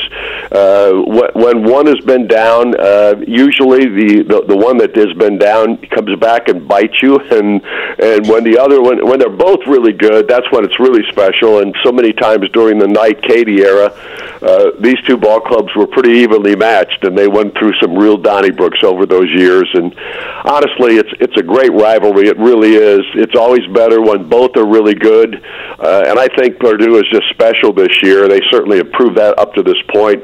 And I don't think Indiana's bad in that sense, because I think they've had a good season in some respects, and they just haven't been as consistent. And, of course, the injuries have played a role in that. Again, he's Don Fischer. He's with us here on the Payless Liquors hotline. In your history with a variety of coaches, and obviously Bob for a while, but then lately there's been about a handful of coaches, did you get the sense that the rivalry meant the same for all the Indiana coaches? No, I don't. I mean, I think the rivalry itself means the same thing, but I don't know if it does for coaches. You know what I'm saying? I mean, Calvin Sampson was only here a couple of years. I don't know if he got the real feel for the Indiana-Purdue matchups. I think, you know, it's interesting, and Jake, you probably will relate to this in some respects, because Mike Davis has had the best record of any Indiana coach against Purdue in a very short period of time. In 6 years, he was 9-2 against Purdue. That's when Purdue was down a little bit, and Indiana was playing pretty well most of those years. But honestly, I think any coach that comes to Indiana immediately recognizes how big this game is, especially the first time they go out on the floor. And of course, with all the trappings of social media now, and of course the constant talking about this matchup, I think most coaches get it. Whether they embrace it as much as the Knight Katie era, I'm not sure of that. I think Mike Woodson gets it, and I think Matt Pater gets it. So I think these two guys will probably, I would think that's probably a misstatement for those two guys, because they get it. I think they really know what it's all about. You know what, Don, to deviate from Don Fischer, the voice of Indiana's our guest on the Payless Liquors hotline, to deviate a second from this year's matchup, you mentioned Mike Davis. And, you know, I don't know if I've mentioned this to you before, but I've always felt this way, and I was wrong about it when he was coaching, for sure. But as time has passed, I think I've realized that I don't know that there was anybody that was put into a more difficult situation in college basketball but handled it with a better professionalism for the most part than Mike Davis, who I think years from now we will look back and say that despite wins, losses, and records, he was he offered a tremendous service to Indiana University basketball in what had to have been the most tumultuous period for any coach. And I just don't, myself included, I am absolutely guilty of not giving him that credit in the moment. Well, and I've always felt that way about him, because, as you know, I was very close with Mike Davis, and I thought the world of the guy. He was a special man, from my perspective, he still is a special man. He was honest to a fault. He would not lie about anything. You ask him a question, and he would either not give you the answer because he didn't want to impugn someone, or at the same time, he wouldn't say a nasty thing about him. He was a really good person, on top of being a really good basketball coach. You know, was he ready for Indiana University? Probably not. I know we had many conversations about the struggles that he had in dealing with some of the problems that took place while he was the head coach, and obviously dealing with the negativism from the standpoint that he was the guy following Bob Knight, and it wasn't going to be as special, that type of thing. But he still, to this day, reveres the opportunity that he got at Indiana in those 6 seasons. He did a really good job most of the time. A couple of recruits got away that might have made it really special for him, but at the same time, he knew when it was time to get out, and he did it. At the same time, I thought he handled it as well as any coach has ever possibly handled a situation like that. And you're right, he hasn't gotten the credit he deserves. Don, in terms of this year's team, the Maryland game, obviously they did not get good shooting from the outside in particular, and Trace Jackson Davis, they kind of pushed him off the block a little bit. But I thought Indiana, considering the injuries, probably going into that game might have been playing as well as it's had in a stretch here this season. Could the Maryland game have just simply been a bump in the road, or would it have been, or is it possible that it was a trajectory changer for Indiana in terms of a blueprint on how to beat them? I don't know. I mean, I can't answer that, Jake. What I do know is this. You went into the Maryland game, and I thought, and I said this to anybody that asked me, that the Maryland game was going to be really tough for Indiana. The matchups just weren't quite what you would like. At the same time, Maryland was playing their best basketball and is playing their best basketball of the season. Indiana's on a 5-game winning streak. So that is hard to maintain sometimes, and the thinking process that goes into that from a mental standpoint, from a coaching perspective, sometimes that's just hard to get guys to understand that, hey, this isn't going to just happen. You've got to be able to provide it each and every time you walk out on the floor. All those things came into my thinking process of this matchup, and that's why it was concerning to me. And obviously, they didn't shoot the ball worth a nickel in this ball game. That was probably their biggest problem. But they didn't do a great job. And Mike Woodson would probably argue this, that they were really good defensively because they held Maryland to 34%. But the defense that they played, so many times they were called for fouls. And when you give another team 25 out of 29 from the free throw line, and you were somewhere in the 10 to 12 range, you're in real trouble. And Maryland was a ball club that knocked them down in this contest. And you can't play defense and foul all the time. You've got to play defense without fouling as much as possible. And in this game, Indiana didn't do that. Don, obviously, you look at last year's matchup and what Robert Finney did. You're able to overcome the foul trouble for Trace Jackson Davis, and I think he only played like 10 or 11 minutes in that game. When you talk about guarding Zach Edey, when's the last time you've seen a Big Ten big man that even commands the sort of attention like him? Well, I guess maybe the only other guy you could probably say that about was Isaac Haas. Another guy that was a load inside. Now, he wasn't I don't think he was the scoring type guy that Edey is. But Edey's so coordinated. Exactly, and Haas was just that big and tough to move around. But that's going to be the key in this ball game, and it's not going to be necessarily the only key. I mean, they're going to have to play good against everybody, and they're not going to be able to allow some of that outside shooting that Purdue is very capable of to burn them. Because if they do, there'll be no contest. I mean, Edey inside, I think, is essentially unstoppable.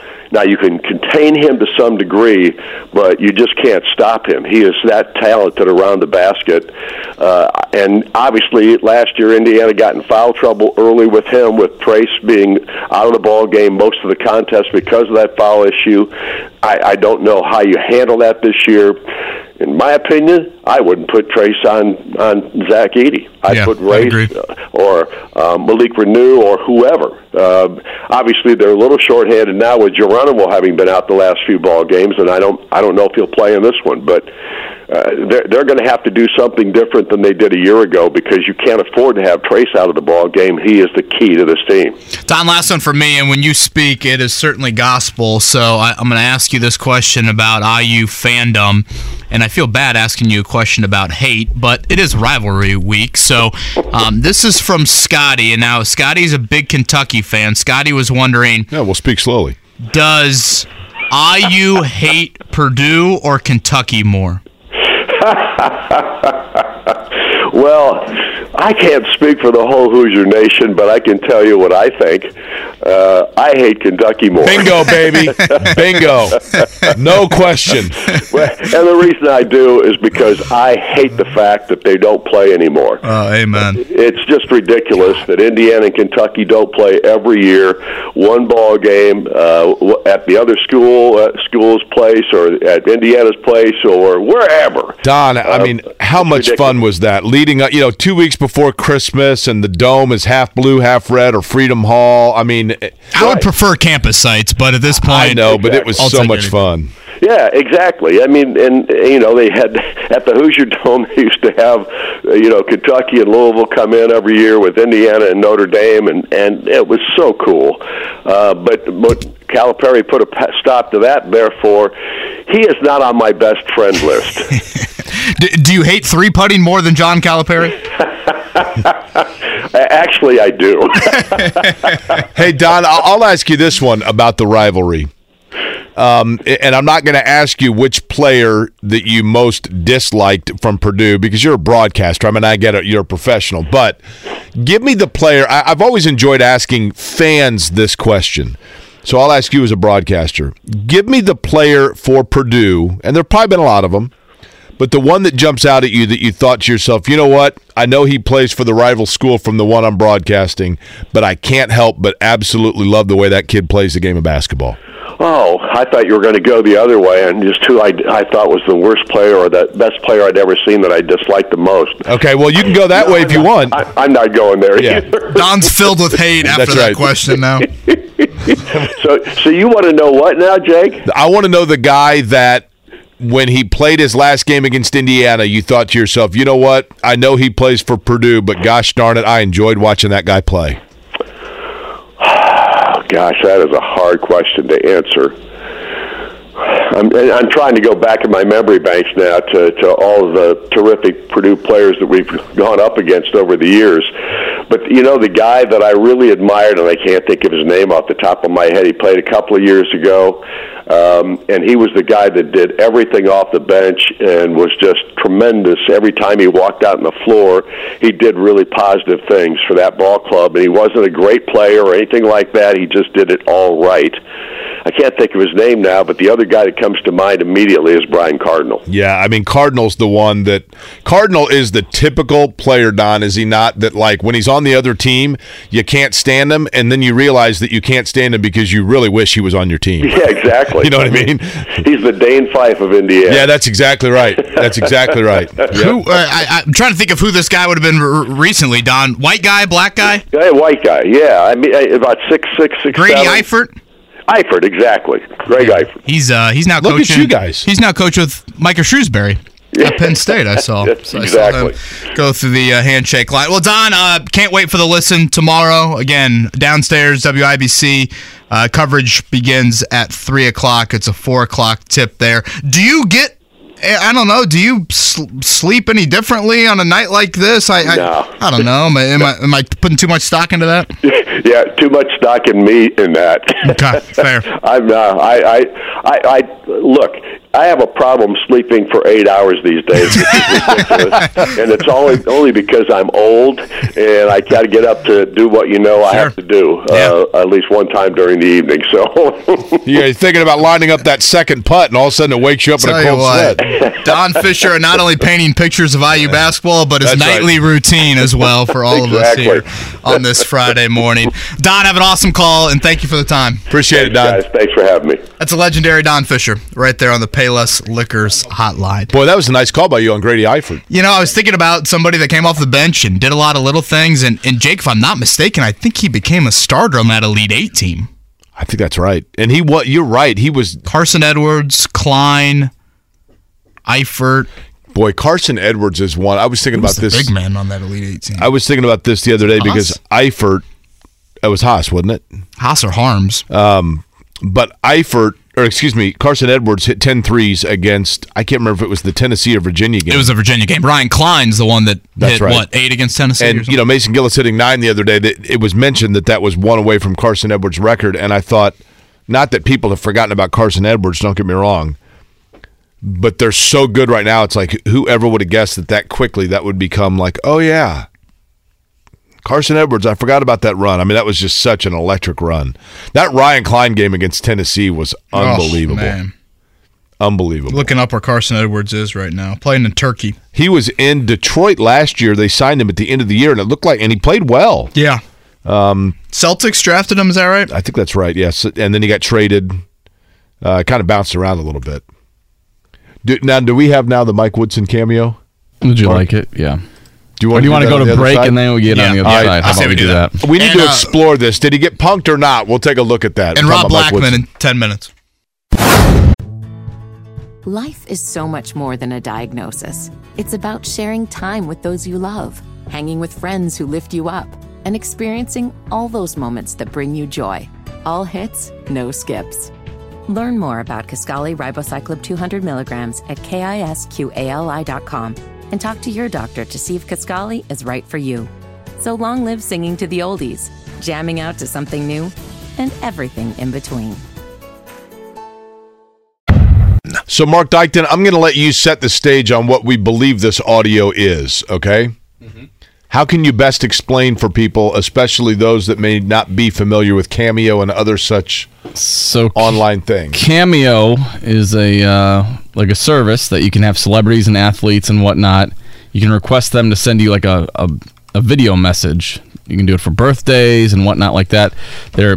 They have a list of who's all on there. It's a certain amount of all the prices are different. Who is the most expensive Cameo video greeting that you can get? Oh gee, I'd Taylor have to, Swift. Yeah, I don't know if she would be on there, but I would have to imagine if it was someone of that stature, yeah, you'd probably be paying a few grand to do that and stuff. So I've never used it. I've seen people that do use it, but yeah, you can.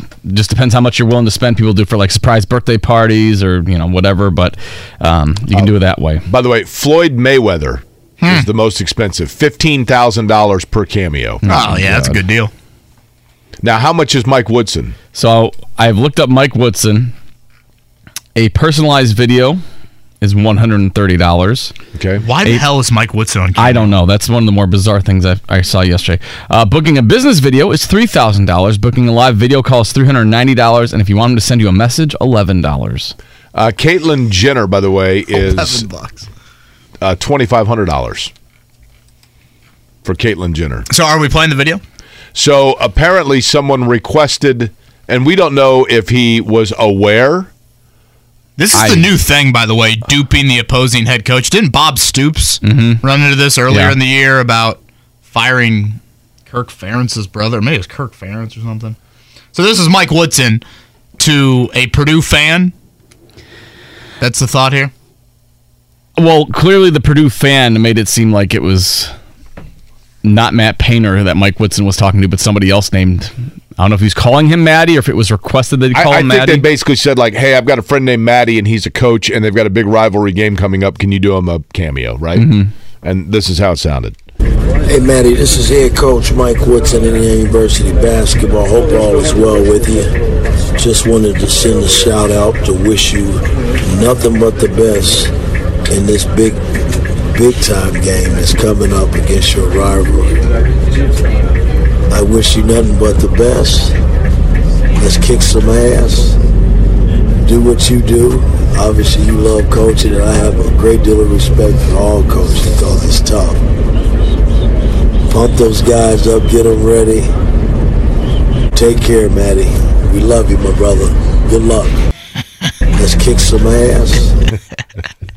Now, I mean, if you're Indiana, don't you just like, hey man, here's an extra $5,000 in your contract for the cameo urge? Did he make the left-hand turn? That's what I'd like to know. It looked like he was on the team bus. Like he was doing it in the middle of like a road trip to Maryland, maybe. I mean, kudos to Purdue. If that's what that was, kudos to Purdue, I love right? rivalries. I love it. I mean, Patrick's saying that Woodson donates the money. Well, that's great, but I mean, come on, cameo. That's classic. All right, Rob Blackman. We heard from Don Fischer a few minutes ago. Let's hear from the Purdue side of things. Voice of the Boilers joins us next. Let's kick some ass. Life is so much more than a diagnosis. It's about sharing time with those you love, hanging with friends who lift you up, and experiencing all those moments that bring you joy. All hits, no skips. Learn more about Kisqali Ribociclib 200 milligrams at KISQALI.com and talk to your doctor to see if Kisqali is right for you. So long live singing to the oldies, jamming out to something new, and everything in between.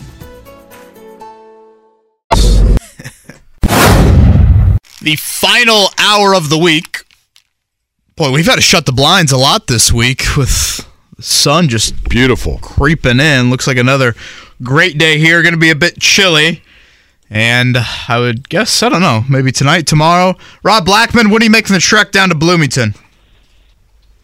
Can't wait. It's always sunny on Highway 37 from Indianapolis to Bloomington. Love that trip. Especially with construction no longer. Are you a Saturday commute down, or are you going down later tonight? So I will be this time, with it being a 4 o'clock game. I normally try to just kind of judge it by what time the tip-off is. If it was a noon tip, I'd head down tonight, but 4 o'clock tip-off, I'll have plenty of time tomorrow. So, yeah, I'll head down tomorrow. Rob, I'm going to ask you a similar question to what I asked Don Fischer from the Indiana side. From the Purdue side, we know that Zach Edey is obviously what everything runs through. And Purdue is interesting because they've had various players in different games be the guy to step up to be a reliable Robin for him.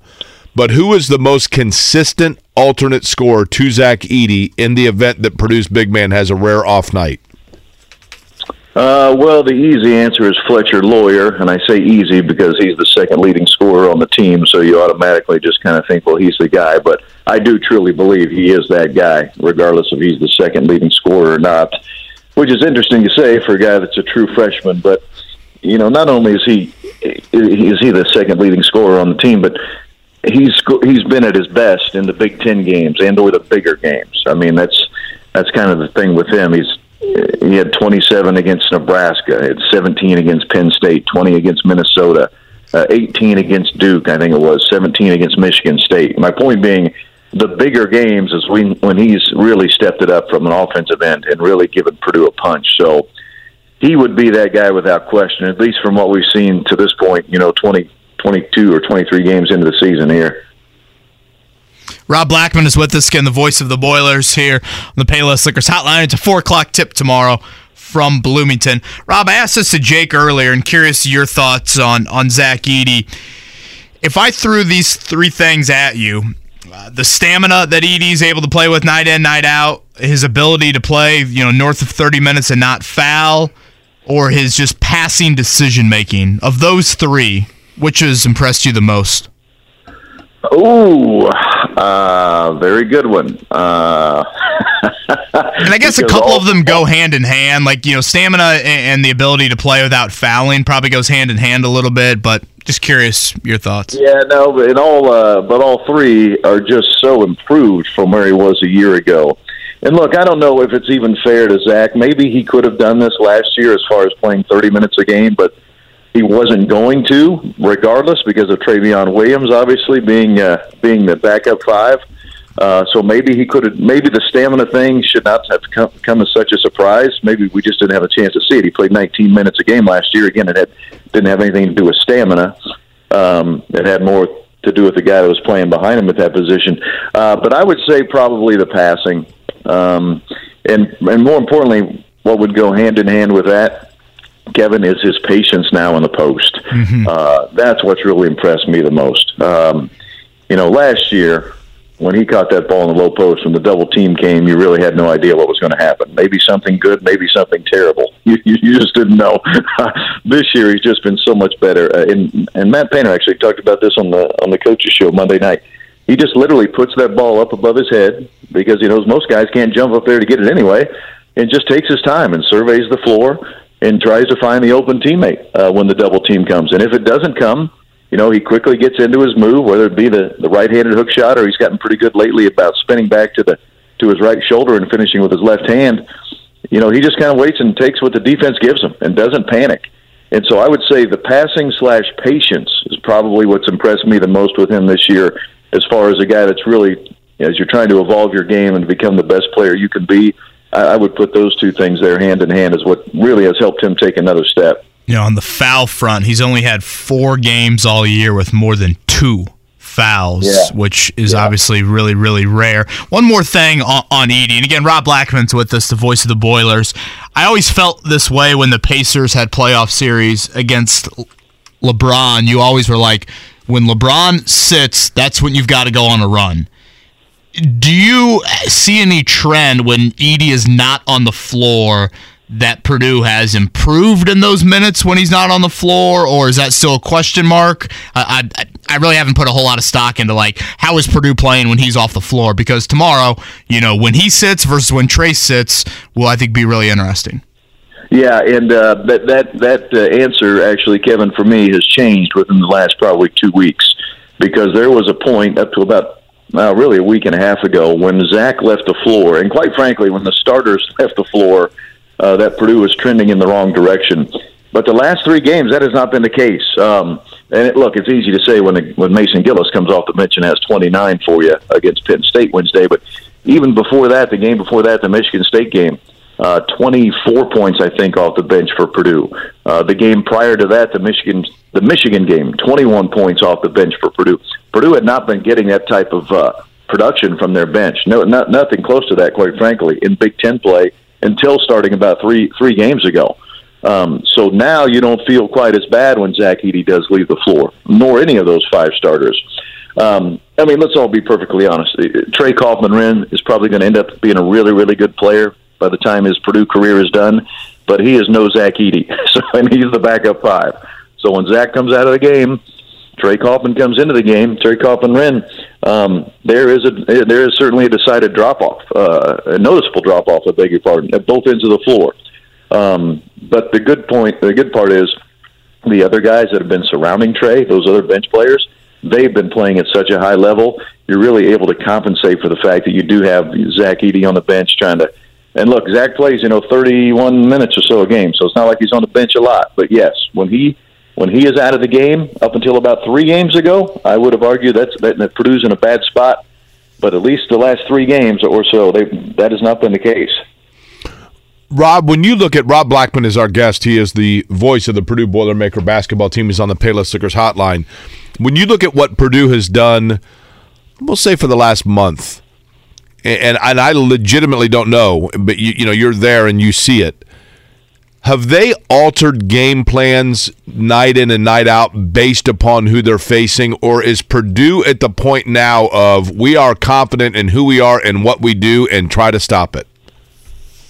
Yeah, on the offensive end, that's a fair statement, Jake. That there's been very little changes, if any. Maybe a wrinkle or 2 here and there on an out of bounds play that we haven't run yet this year, or have run only once or twice. But yes, it's and look, you guys understand this. The smart coaches understand this. If something's working, why in the world would you ever think about changing it or altering it? And Purdue has a good thing going right now. The one thing Purdue has not seen a little bit of it here, especially the last couple of games, and not a lot, is zone defense. And that's because, of course, in our league, there just aren't a lot of teams that play much zone. We've seen a little bit of it. So Purdue's had to alter their approach there with their zone offense, just because Purdue doesn't have to run a lot of zone offense, again, because you just don't see it very mumuch. But yes, as far as on the offensive end, it's, the ball's going into Zach Edey every single time. He's going to get a touch. You now trust him that if it's a matchup that he's not comfortable with, then he's going to get the ball out, throw it to the open teammate, and and like last year, he actually might get the ball back. One of the concerns last year was when the ball went inside. If Zach threw it outside, he probably wasn't going to see it again. And maybe that's not all bad when you have a guy like Jay Knifey on your team. But this year, that ball does come back inside to him, and that's been a big key for Purdue offensively as well. But yes, to answer your question directly, Jake, I think Matt Painter and the staff are really comfortable with what they're doing right now, and really both ends of the floor. I mean, Purdue's been really good on defense, averaging like 60 points a game. I think they're allowing to the opponent in Big Ten play. That's pretty good. 60 points a game in Big Ten games is all you're allowing. So I truly feel like Purdue's in a position right now where, hey, we're really good at what we're doing at this moment, so why change? Let's just stick with what's working, and maybe somewhere down the road, I mean, it's only February, early February, maybe you have to make a wrinkle or a change here or there, but for the moment, Purdue's in a pretty good spot and comfortable with what they're doing.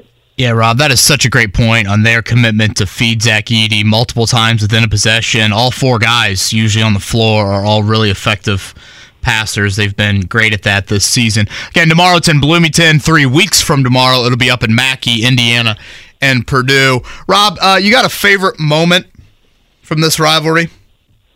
We had Don Fischer on earlier, and he dialed up a few.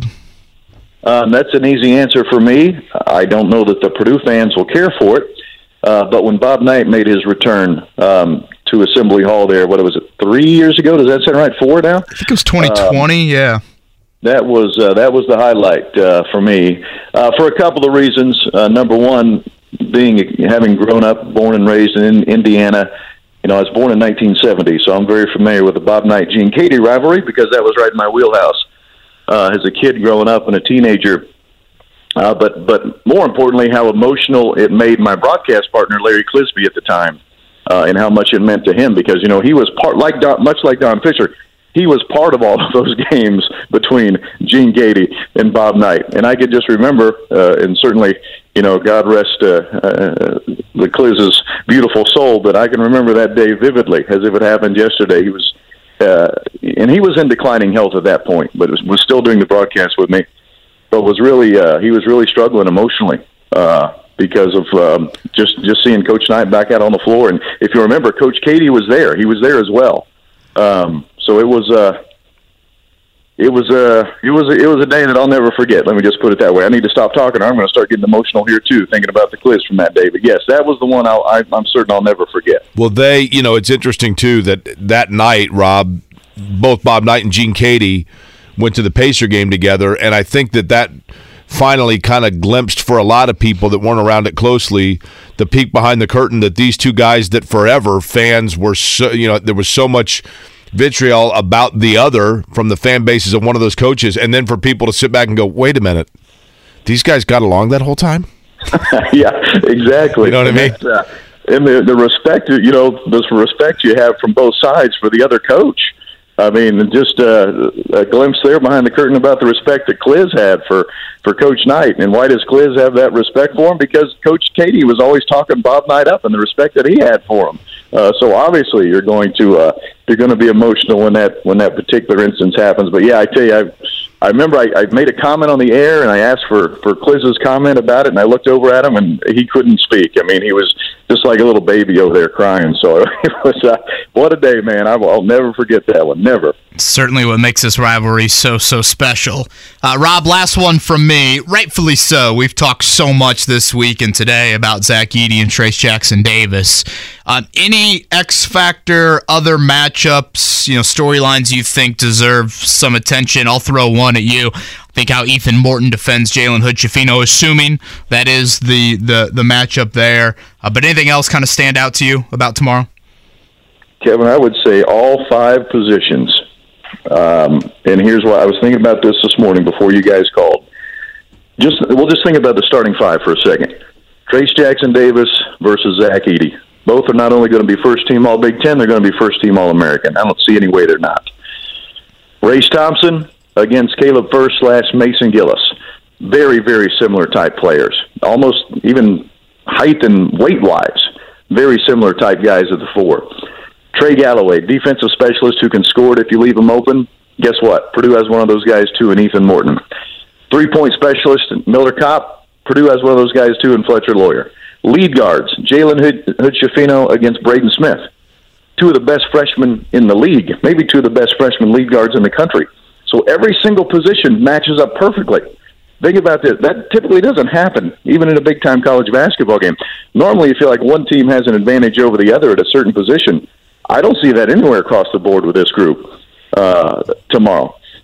So maybe it comes down to a bench player that ends up being the difference in the game for one of the 2 teams. Certainly did last year.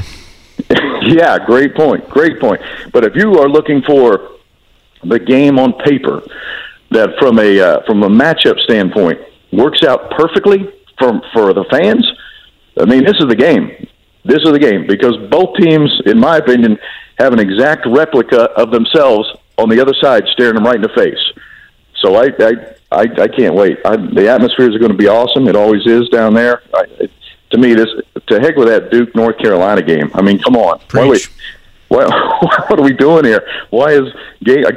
First, I thought our game might have been on FS1 or Fox. I thought, but no, it's on ESPN. Why is game day not at Purdue IU? You talk about a perfect storm brewing here. This is going to be the game. But makes no sense to me. 4 o'clock ESPN, and you're going to go with unranked Carolina Duke?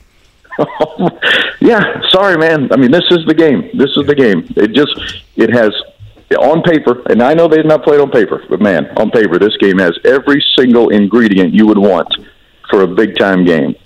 So, Rob, I want to ask you this real quick. When you look at last year with Purdue, I was just having a conversation with somebody about the fact that, you lose a lottery pick, and yet you are better than a year ago. A year ago, I think there were times when Jaden Ivey had the ball and the others on the floor were waiting to kind of see what he was going to do. Understandably so. This year, their ball movement is so spectacular, and they have a guy in Zach Edey that when he gets the ball, like Jaden Ivey, you're waiting to see what he's going to do. Yet, the fluidity of their offense does not stop when Edey gets the ball. What is the difference? Well, the difference, to be very frank, is on the defensive end. Purdue was not very good defensively last year. Matt Painter will be the first to tell you that. He also said this, I think it was on Monday's coaches show as well, where he said, last year towards the end of the year as a coaching staff, we just finally said, screw it, we can't guard, let's just try to outscore everybody. And that almost worked out okay, actually. It got you to the Sweet 16. But that's where the biggest difference is. But to your point, Jake, you are correct. When Jaden Ivey got the ball on the wing last year on the perimeter, there was a lot of standing around and watching him, which I probably would have done the same thing. I mean, the guy's a top 5 pick in the lottery. But yes, a lot of standing around and watching him, not a lot of movement offensively. And again, the thing we talked about earlier, Kevin and I were talking about, when the ball goes inside this year, if it comes out, it's going to get thrown back inside again. That did not happen last year. When Zach touched the ball, if he gave it up, he wasn't going to see it again. And I think that made Purdue's offense a little bit stagnant too. Now, with all that said, the hard facts are Purdue was still number 1 or number 2 in the country in adjusted offensive efficiency all of last year for the entire year. So it's not like Purdue was bad on offense. You can't be number 1 in the country in adjusted offensive efficiency and be bad on offense. But, yes, there is a bit more fluidity to this year's team on the offensive end, and I think a big part of that is everyone's not just standing around watching Jaden Ivey with the ball in his hands. He'll have the call tomorrow, 4 o'clock on the Purdue Radio Network. Rob Blackman, the voice of the Boilers, with us. And as I said earlier, it's kind of the rare rivalry where you get 2 Saturday matchups in February. The schedule has not really offered that in past years with this rivalry, but we get it this year. Bloomington tomorrow, and then Mackey February 25th. Rob, safe travels down there, and have a blast. Okay, guys. Thanks for having me. See ya. Rob Blackman right there on the Payless Liquors hotline. Do you want to know the trivia question that I came up with having nothing to do with IU and Purdue before we get to the pop quiz in 10 minutes? Sure. If either one of you guys gets this right, I'll bring in a case of PBR, not just the 6-pack. Mark, case or keg? Or a keg for our PBR party. Kareem Abdul-Jabbar in 1984 became the all-time leading scorer in NBA history, surpassing Wilt Chamberlain. Of course, that record is going to fall here in the next week.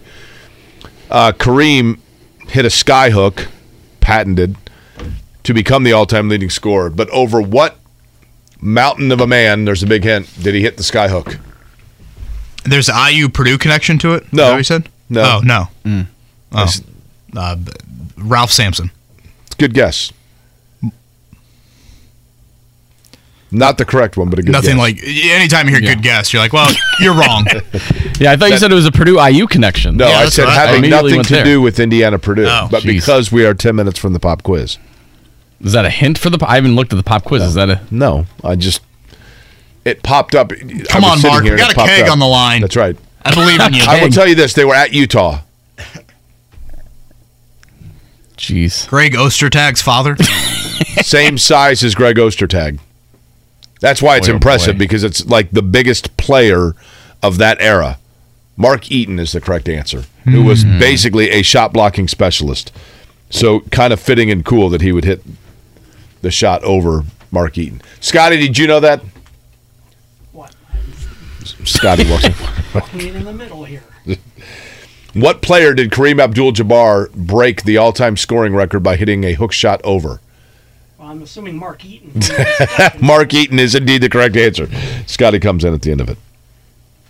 By the way, a couple people actually texted me and knew that answer. Ryan Robertson knew that. Congratulations. It's kind of crazy. You look at how many minutes Trace Jackson Davis has played. I mean, Jake, remember like the back injury he was going through? Yeah. In December, you look at like 39. You made 40, a really good point. 38. Did he need that rest time? Yeah, that rest time was certainly key for him post-Christmas. But even that Iowa game, that first game back, I mean, he was still favoring it.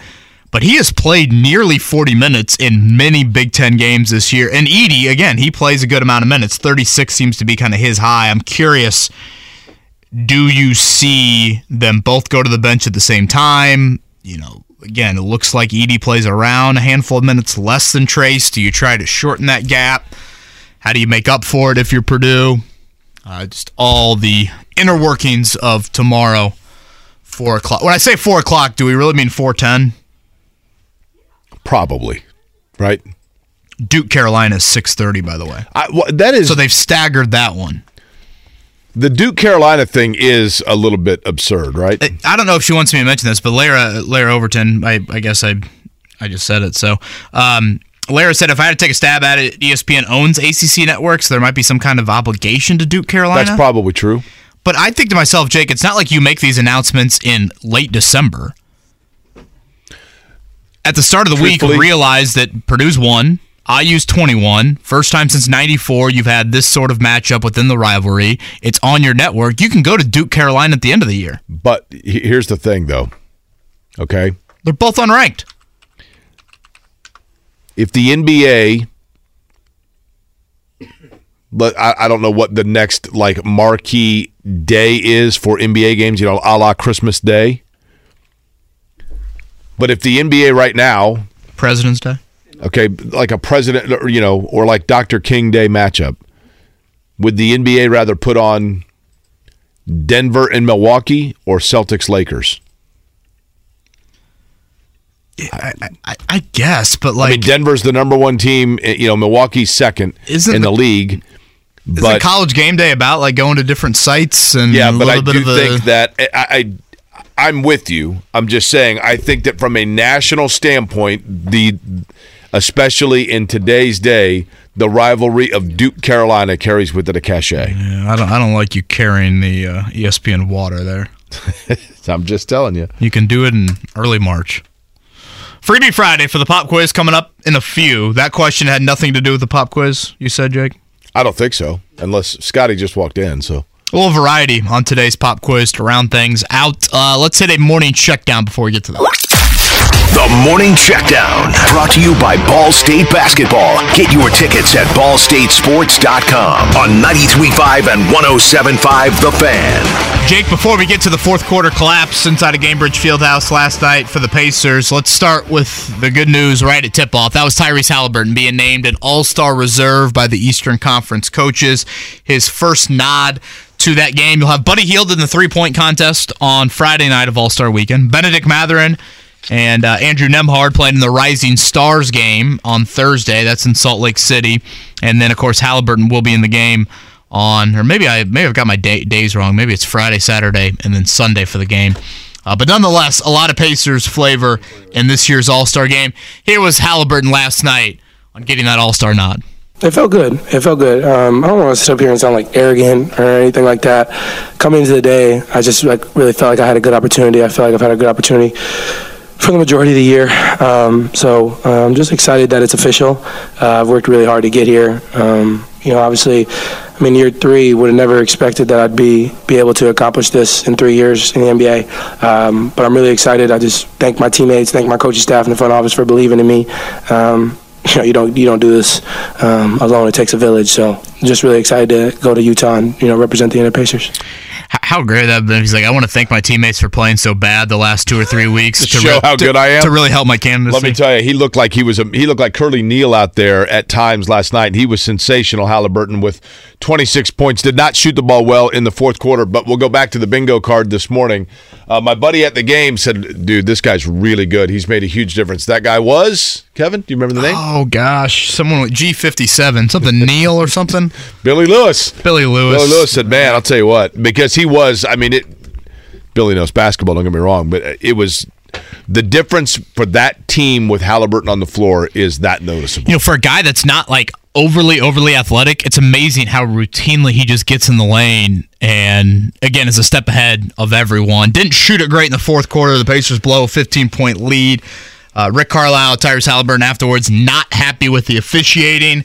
While the whistle might not have been the greatest, I would point to a lack of trying to get to the rim. 4 shots in the entire quarter the Pacers attempted in the paint. And your best attacker, Benedict Mathurin, on the bench to end that one. Buddy Hield off-balance jumper to win the game. Did not go. So that's what, 10 of 11? 11 of 12 they've lost?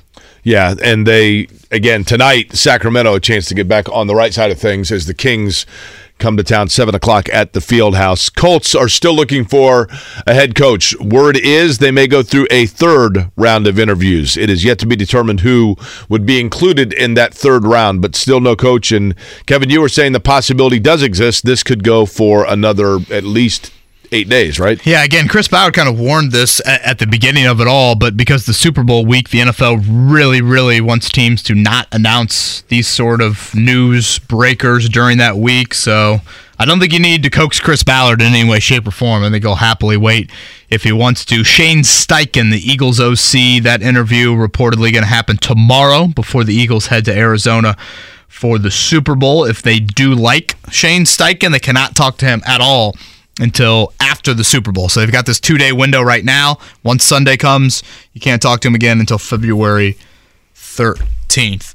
Joe makes this good point about IU Purdue and the college game day.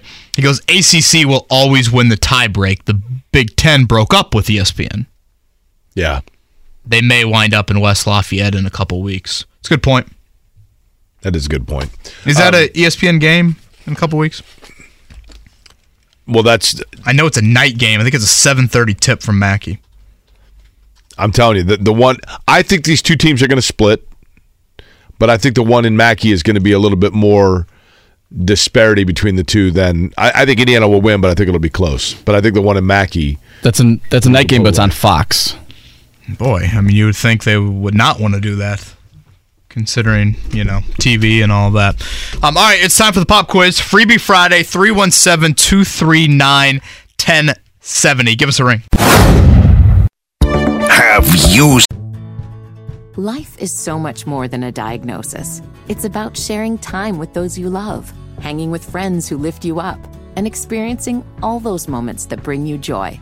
All hits, no skips. Learn more about Kisqali Ribociclib 200 milligrams at KISQALI.com and talk to your doctor to see if Kisqali is right for you. So long live singing to the oldies, jamming out to something new, and everything in between.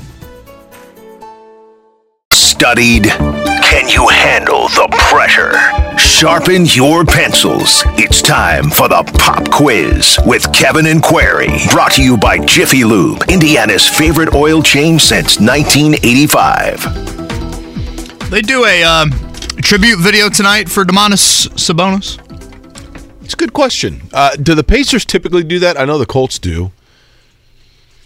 He would certainly merit it. He was a popular player here. 2-time All-Star. He was your centerpiece of the franchise there for a couple of years. Again, no De'Aaron Fox tonight for Sacramento, but Sabonis and company will be here. The Kings a slight favorite in that one. How about this from Scott? Hey, Jake, LeBron might have played longer or scored more, but he doesn't compare to Kareem, Jordan, Russell, Wilt, Magic, Bird, or Oscar.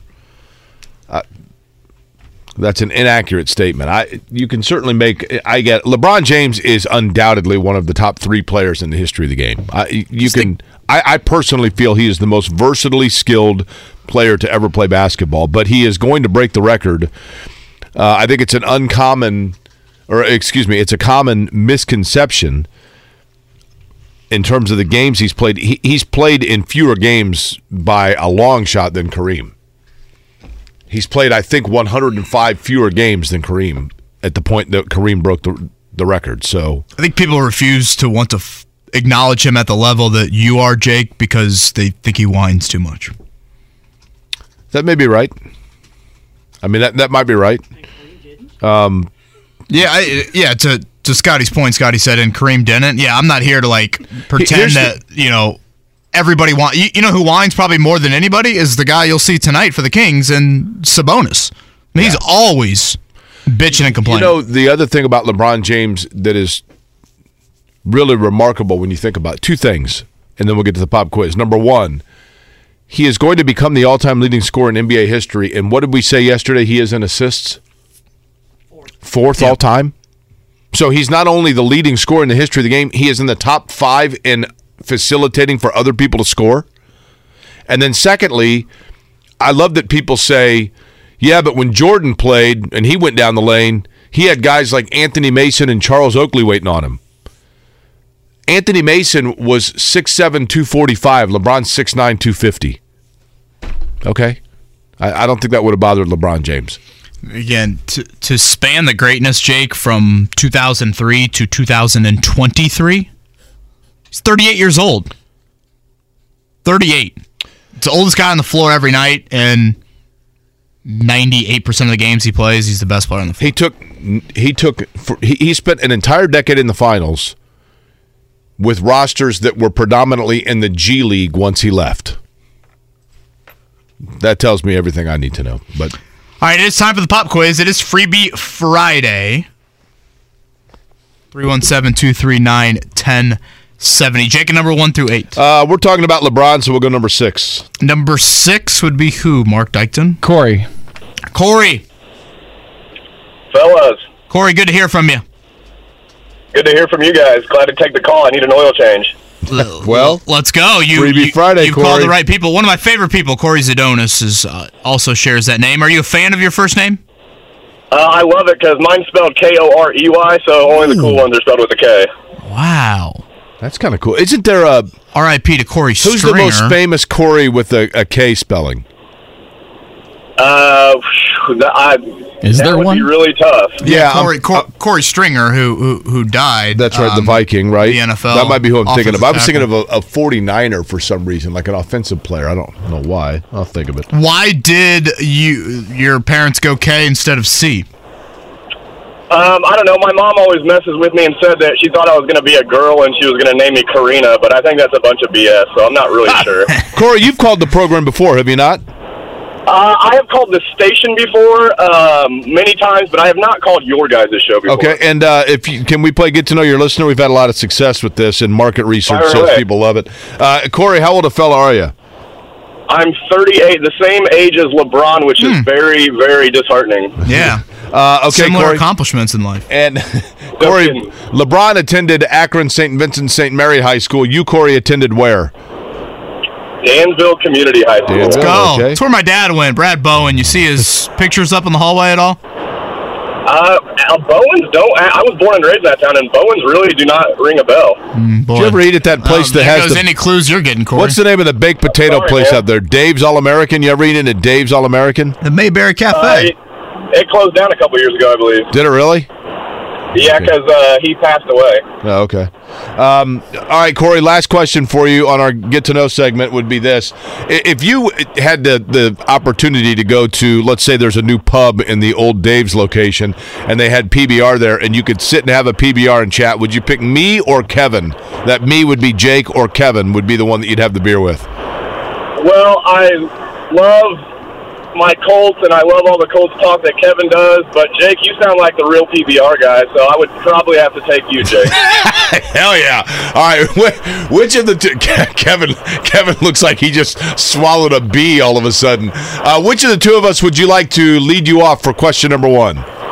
Well, since I think Kevin's going to kill me on this quiz, I'll go with you, Jake. All right, excellent. You have plenty of time to enjoy PBR with Jake because you won't get a word in edgewise. What the hell does that mean?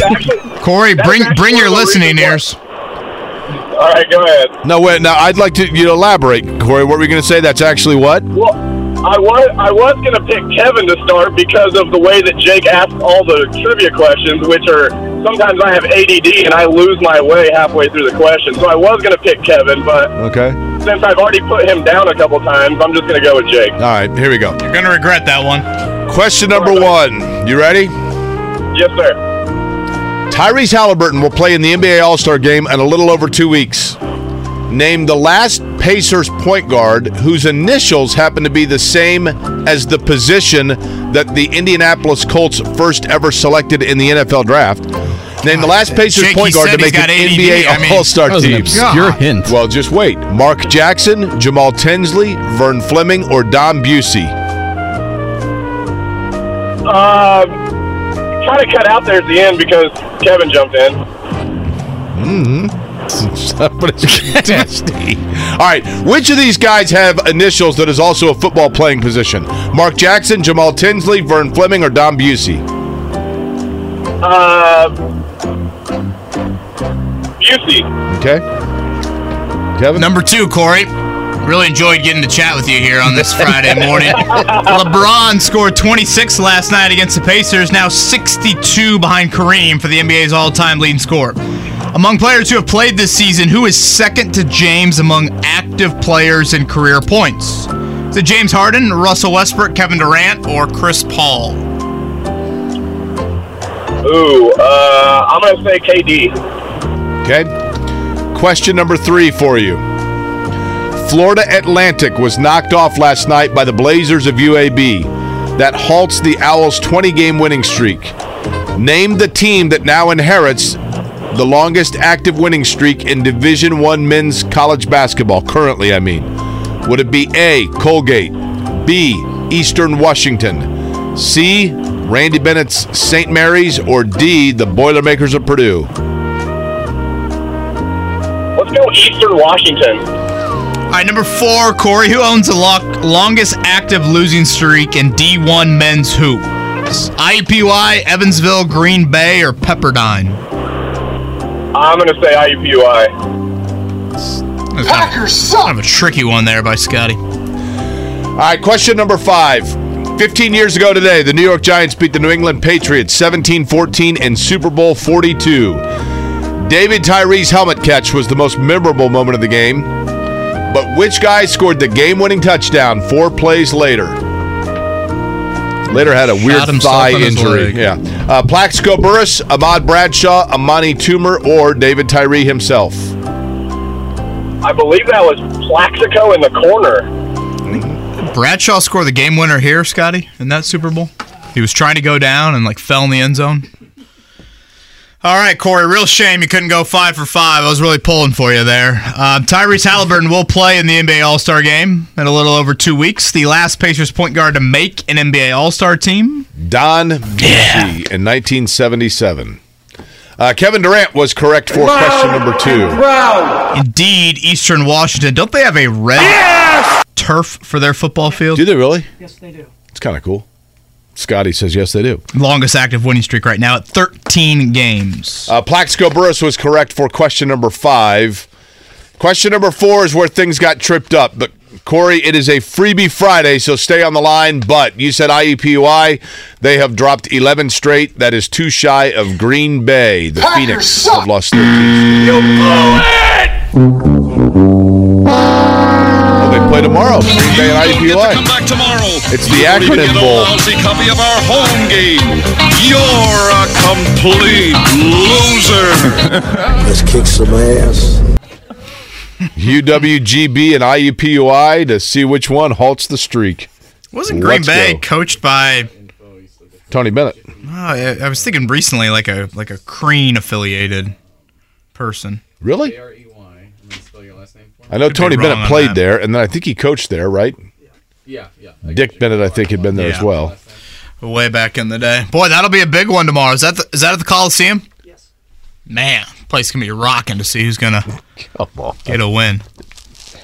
Okay. What? Poor IUPUI, and you got to kick them while they're down. Oh, I am a little bit more pro jungle than anything. I wish they still played in the jungle. I wish that.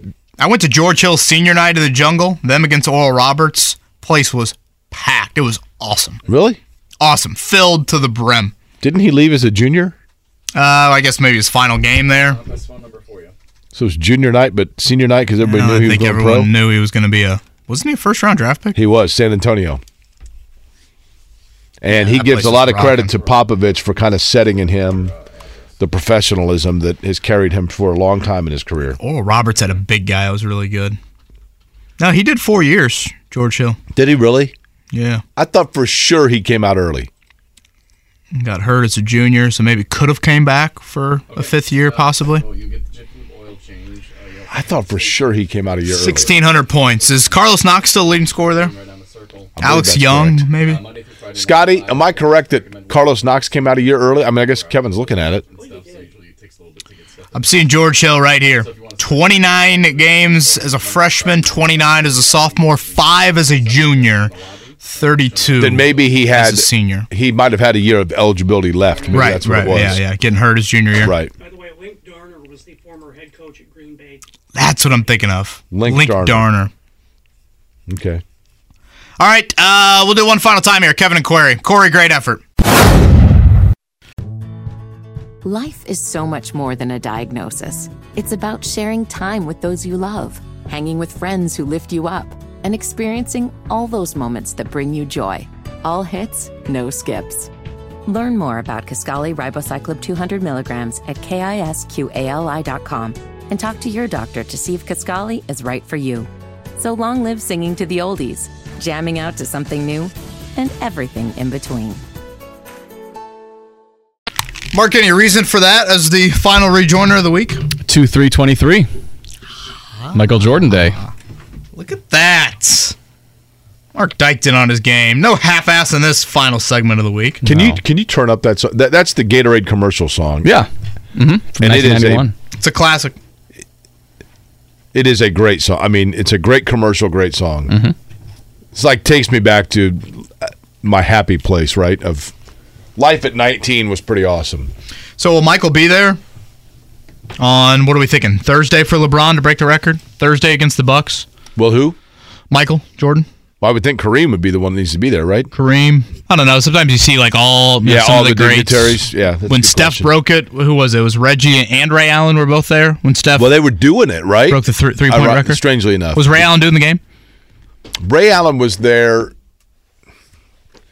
There was a reason Ray Allen was there, and I can't recall what. But yeah, Reggie was doing the game on TV. It's so funny because when Reggie Miller broke the three-point career record, he passed Dale Ellis, I believe, and I think Dale Ellis might have still been active, so they kind of went back and forth. But like there was zero buzz about it. Yeah. Like I don't think anybody even was aware that it happened when it happened. Still kind of early in the three-point era. Relatively early compared to, of course, now. So tonight it'll be the Pacers and Kings. Again, De'Aaron Fox out. Personal, I think his wife's pregnant, so he will not be playing in that one. But Domantas Sabonis will be back. Alan pointed out that they did the tribute for Victor Oladipo, so I'd assume Sabonis would fall in line with that. Sabonis and Turner guarding each other? I would think so. Be interesting, right? Keegan Murray and Harrison Barnes, those are the other. Harrison Barnes has been a nice player. King starters. In his career.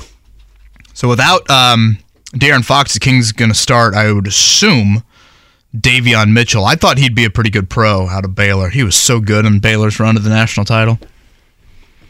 There are so many players in the NBA that one of two things happen when you look out on the floor and then you look at the roster. You either say to yourself, man, I thought that guy was going to be so good. Or you say, that's where that dude is. I barely remember him playing for a year at Kansas, and he averaged 8 a game, and I wondered why he's a lottery pick. Now I know. He's out there putting up 21 and 6 a game relatively obscurely, right? You know what I mean? I mean, you'll have some people say that tonight about Trey Lyles, I would think. Yeah, he's kind of found a home there, hasn't he? Coming off the bench for the Kings. Again, they're third in the West. They've had a great year. Mike Brown coaching them. They're going to end is it the longest playoff drought in professional sports? Or it's definitely the NBA. The Kings have made some aggressive moves. And when was their last playoff appearance? 19 years, that sound right? Yeah, I mean. Got to go back to what? Peja and Bibby and Weber and Vlade. Rick Adelman. Nice call. I always thought that, like, I love those Kings teams. Arco Arena and the little what are the things they had? What do you call them? Boomsticks? No, the you rang the cowbells. Oh, sure. Cowbells. Yeah, the Maloof brothers. Remember how big they were? Yeah. Doug Christie. And I feel like him and Kobe always were fighting each other. My buddy Jeff Hester and I in college adopted the Kings as our Western Conference team for the '94 season. We bought the T-shirts that just said Kings basketball. We went to Yogi's in Bloomington with satellite coordinates and like to watch the late night Pacific West games. 16 seasons. 16 years. We were totally obnoxious Kings fans. People are like, what is going on here? It was great. Tommy Reese going to Alabama, Kevin. Is that official? I'm asking you. Oh. Do you think he's going to? I mean, if Nick Saban's going to bring you down there for an interview, that would seem to indicate, the Alabama plane was in South Bend yesterday, for God's sake. I don't think the Alabama plane has made many stops in South Bend over the years. But yeah, Tommy Reese, Notre Dame's offensive coordinator, reportedly the lead candidate to take, Bill O'Brien's job, right? Bill O'Brien went to New England to be the OC. Yeah, I know a lot of Notre Dame fans have issues with Tommy Reese. I have none. I think he's a great offensive coordinator. I'd be very disappointed if that happened. But what Saban wants, he usually gets. Yep. And you can't say you blame him. So what's going to happen in Bloomington this weekend? I'm fascinated. Just fascinated to see this chapter, and I think the environment will be one of the best that building has seen in years. I've thought about it one of two ways, Jake. I think IU's a totally different team inside of that building. They've shot the ball very well as of late in that building. The thing that keeps me coming back to Purdue is just those freshman guards do not play like freshman guards. I know. At some point, they're going to have to, right? But theoretically, I mean, we're 20-some games into this. I know. The steadiness and the consistency that they play with. And I'll go back to what I said to you earlier. Jake, Purdue has 4 guys that come off the bench. I mean, think about this. Most teams only go 7 or 8 deep. Purdue has 4 dudes that are off the bench that have all scored at least 24 points in a college basketball game. David Jenkins, Mason Gillis, Brandon Newman, Trey Kaufman-Renn. So their supporting cast, if they need 8 or 10 off the bench, they've got guys that have done that. So and name those names again. David Jenkins, who obviously is the transfer, so I think he had 32 in a game, one of his previous stops. Brandon Newman, 29, who's kind of been a guy that you knew has always had that scoring punch. Obviously, Gillis had 29 the other night, and earlier this year, Trey Kaufman-Renn had 24. So you know what 2 names you didn't mention? Their second leading scorer, right? Right. I mean, and their stabilizing point guard. Right? Yeah, I didn't even name the freshman guards that have been so consistent. And they've been really good. I mean, really good. I think Indiana pulls it out, but yeah, I don't want to bet on it, to be honest with you. Yeah, I think that's fair. I do think Indiana will win. I think they will split this year, and I think each wins at home. Or you could make the argument that each, typically one wins on the other's floor, but I think it's going to be tough for Indiana to win at Purdue. But I do think that I think Trace Jackson-Davis has the ability to carry Indiana to the win. And again, those minutes when Trace is on the floor and Edie's off the floor, if that becomes like a 4 or 5 minute stretch, that could be the difference. I mean, look at the matchups last year.